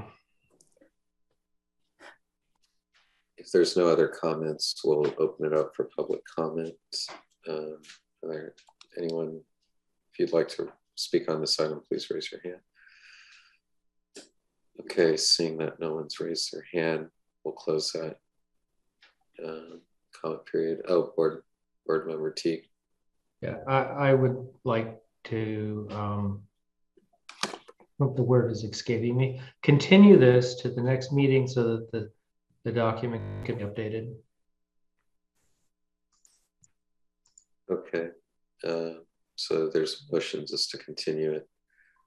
I don't know, do we need a second or should we just continue it? I think you should do a second and vote to continue this, right? May staff also just make a comment about minutes in general? Per the board's bylaws as adopted, I think minutes are generally supposed to capture sort of the essence of the discussion and the actions taken by the board. I know over the years we've gotten very detailed, and I think that's just because we have a very excellent staff person who's doing our minutes. But I also just want the board to be mindful about how much effort we spend into, I mean, these aren't transcripts of the meeting. So if you feel like for example, the no net loss discussion, I think that's important. We could go back and modify it, but also just want the board to be mindful about minutes. Alan, not if it wasn't, I view this as an important item. The other ones, less so. This particular one, because it is a difficult concept, sure, and we should capture it. That I absolutely agree. So important points, absolutely, but also just general comment about ensuring that we're not trying to steer the minutes to become meeting transcripts. So thank you, appreciate that. Okay. Well, I can second the motion to continue the minutes to the next meeting. Why don't we just take a vote, Ellen? Cisneros? Aye. Ruiz? Aye. Sahaba? Aye. Rothenberg? Aye. Hom? Aye. Teague? Aye. Okay, so we're going to update the minutes, clarify the no net loss section, and then bring those back to the board.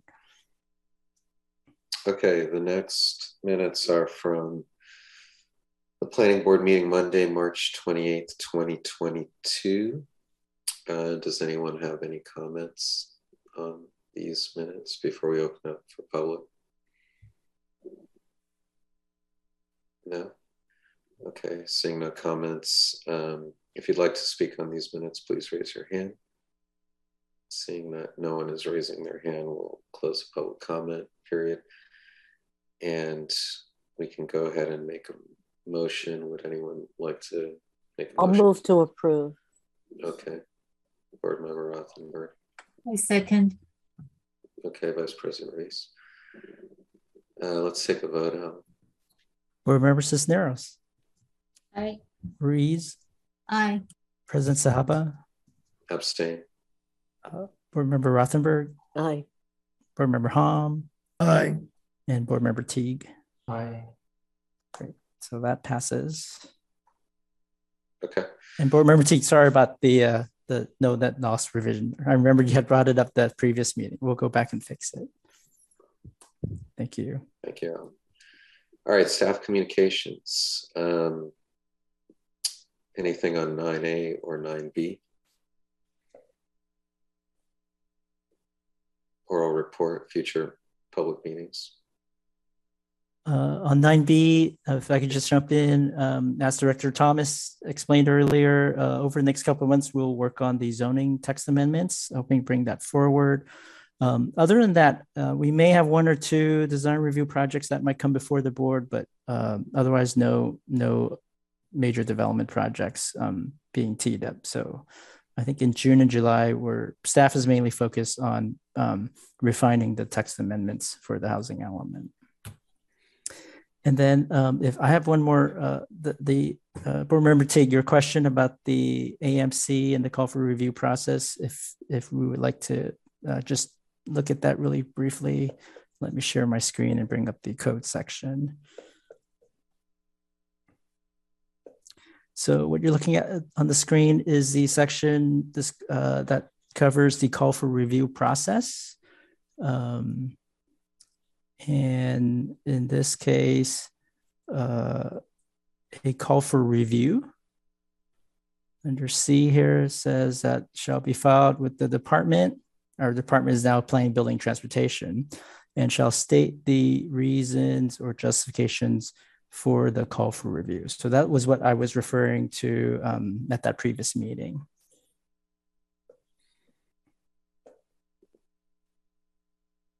Thanks. So 3025.x. Yes, 30-25.4 C. Yeah. I'll go read it later. Thanks. Thank you. And what we've done in the past, just for the board to know, is staff, the call for review would be made at the meeting, and then staff I remember doing this, but I would follow up with the board member calling the item for review, asking for the written justification. And that's how it's happened in the past. But just to clarify, if I could, since if memory serves me, it was in regard to my last call for review. So relative to this requirement, at least in my term, we made the call for review verbally at the meeting when the agenda item came up, and so I made the call, and then Alan Ty brought up to me in our telephone call that it should be submitted in writing. So I just like to clarify, and I did that, and actually I reversed it in my. I think I've submitted 2 written requests to you, one to reverse a request and one to give you a justification. But just to clarify, reading it, so when the board members prepare for the meeting, they would then still make a verbal call for review and then would submit to you the written, or would they submit to you the written before the board meeting? I think either way works. Board Member Rothenberg, as you described it, how you've done it previously with the verbal and then follow up with the written, I think that works fine. It actually gives us an opportunity to kind of understand the reason for the call for review, and mainly the reason why the code is written that way with the written justification is also so that the applicants understand for consideration, and also be able, I think that's how the call for review process is set up.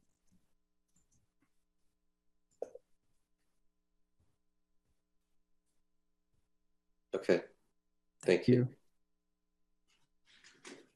Other than that, no other, no other staff communications. Thank you. Okay, no, there's no written communications, board communications. Would any board members like to speak for any brief announcements or otherwise? I wanted to ask about the continuity of the Zoom meetings. Quite honestly, if it serves the public, and I think it does, and we were able to continue to do them virtually like this, I think it optimizes our time and the staff time and makes it accessible to members of the public who might not be able to come at night. But that's just my take after doing business for a couple of years, including several nonprofit board roles. So I wanted to ask the question, since I looked at the agendas and they're not all virtual, it looks like there are some meetings that are happening in place. So could you, if you would take that under consideration, and can you give us an update about the status of the virtuals? Yeah, Board Member Rothenberg, can't agree with you more. I think during the time that we've had these meetings on Zoom, we've seen a huge turnout.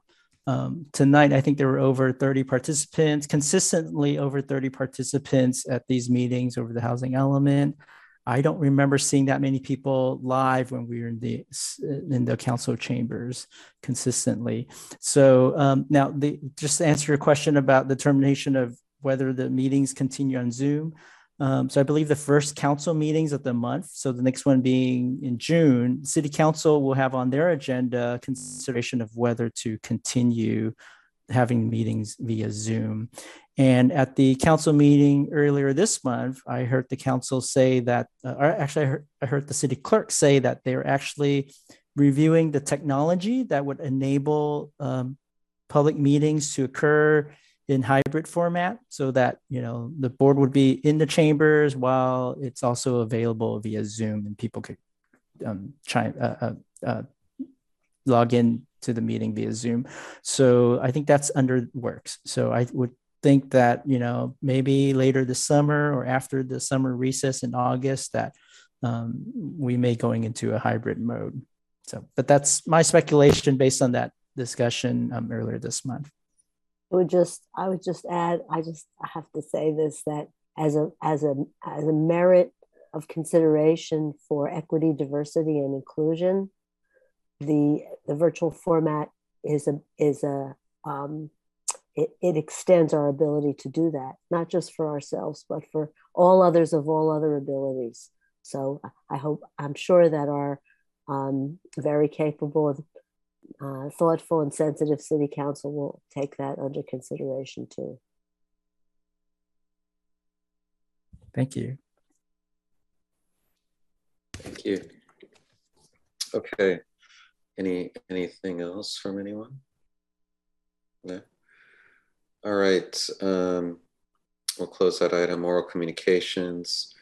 Anyone may address the board on a topic not on the agenda under this item by raising your hand. Is there anyone in the public who'd like to speak?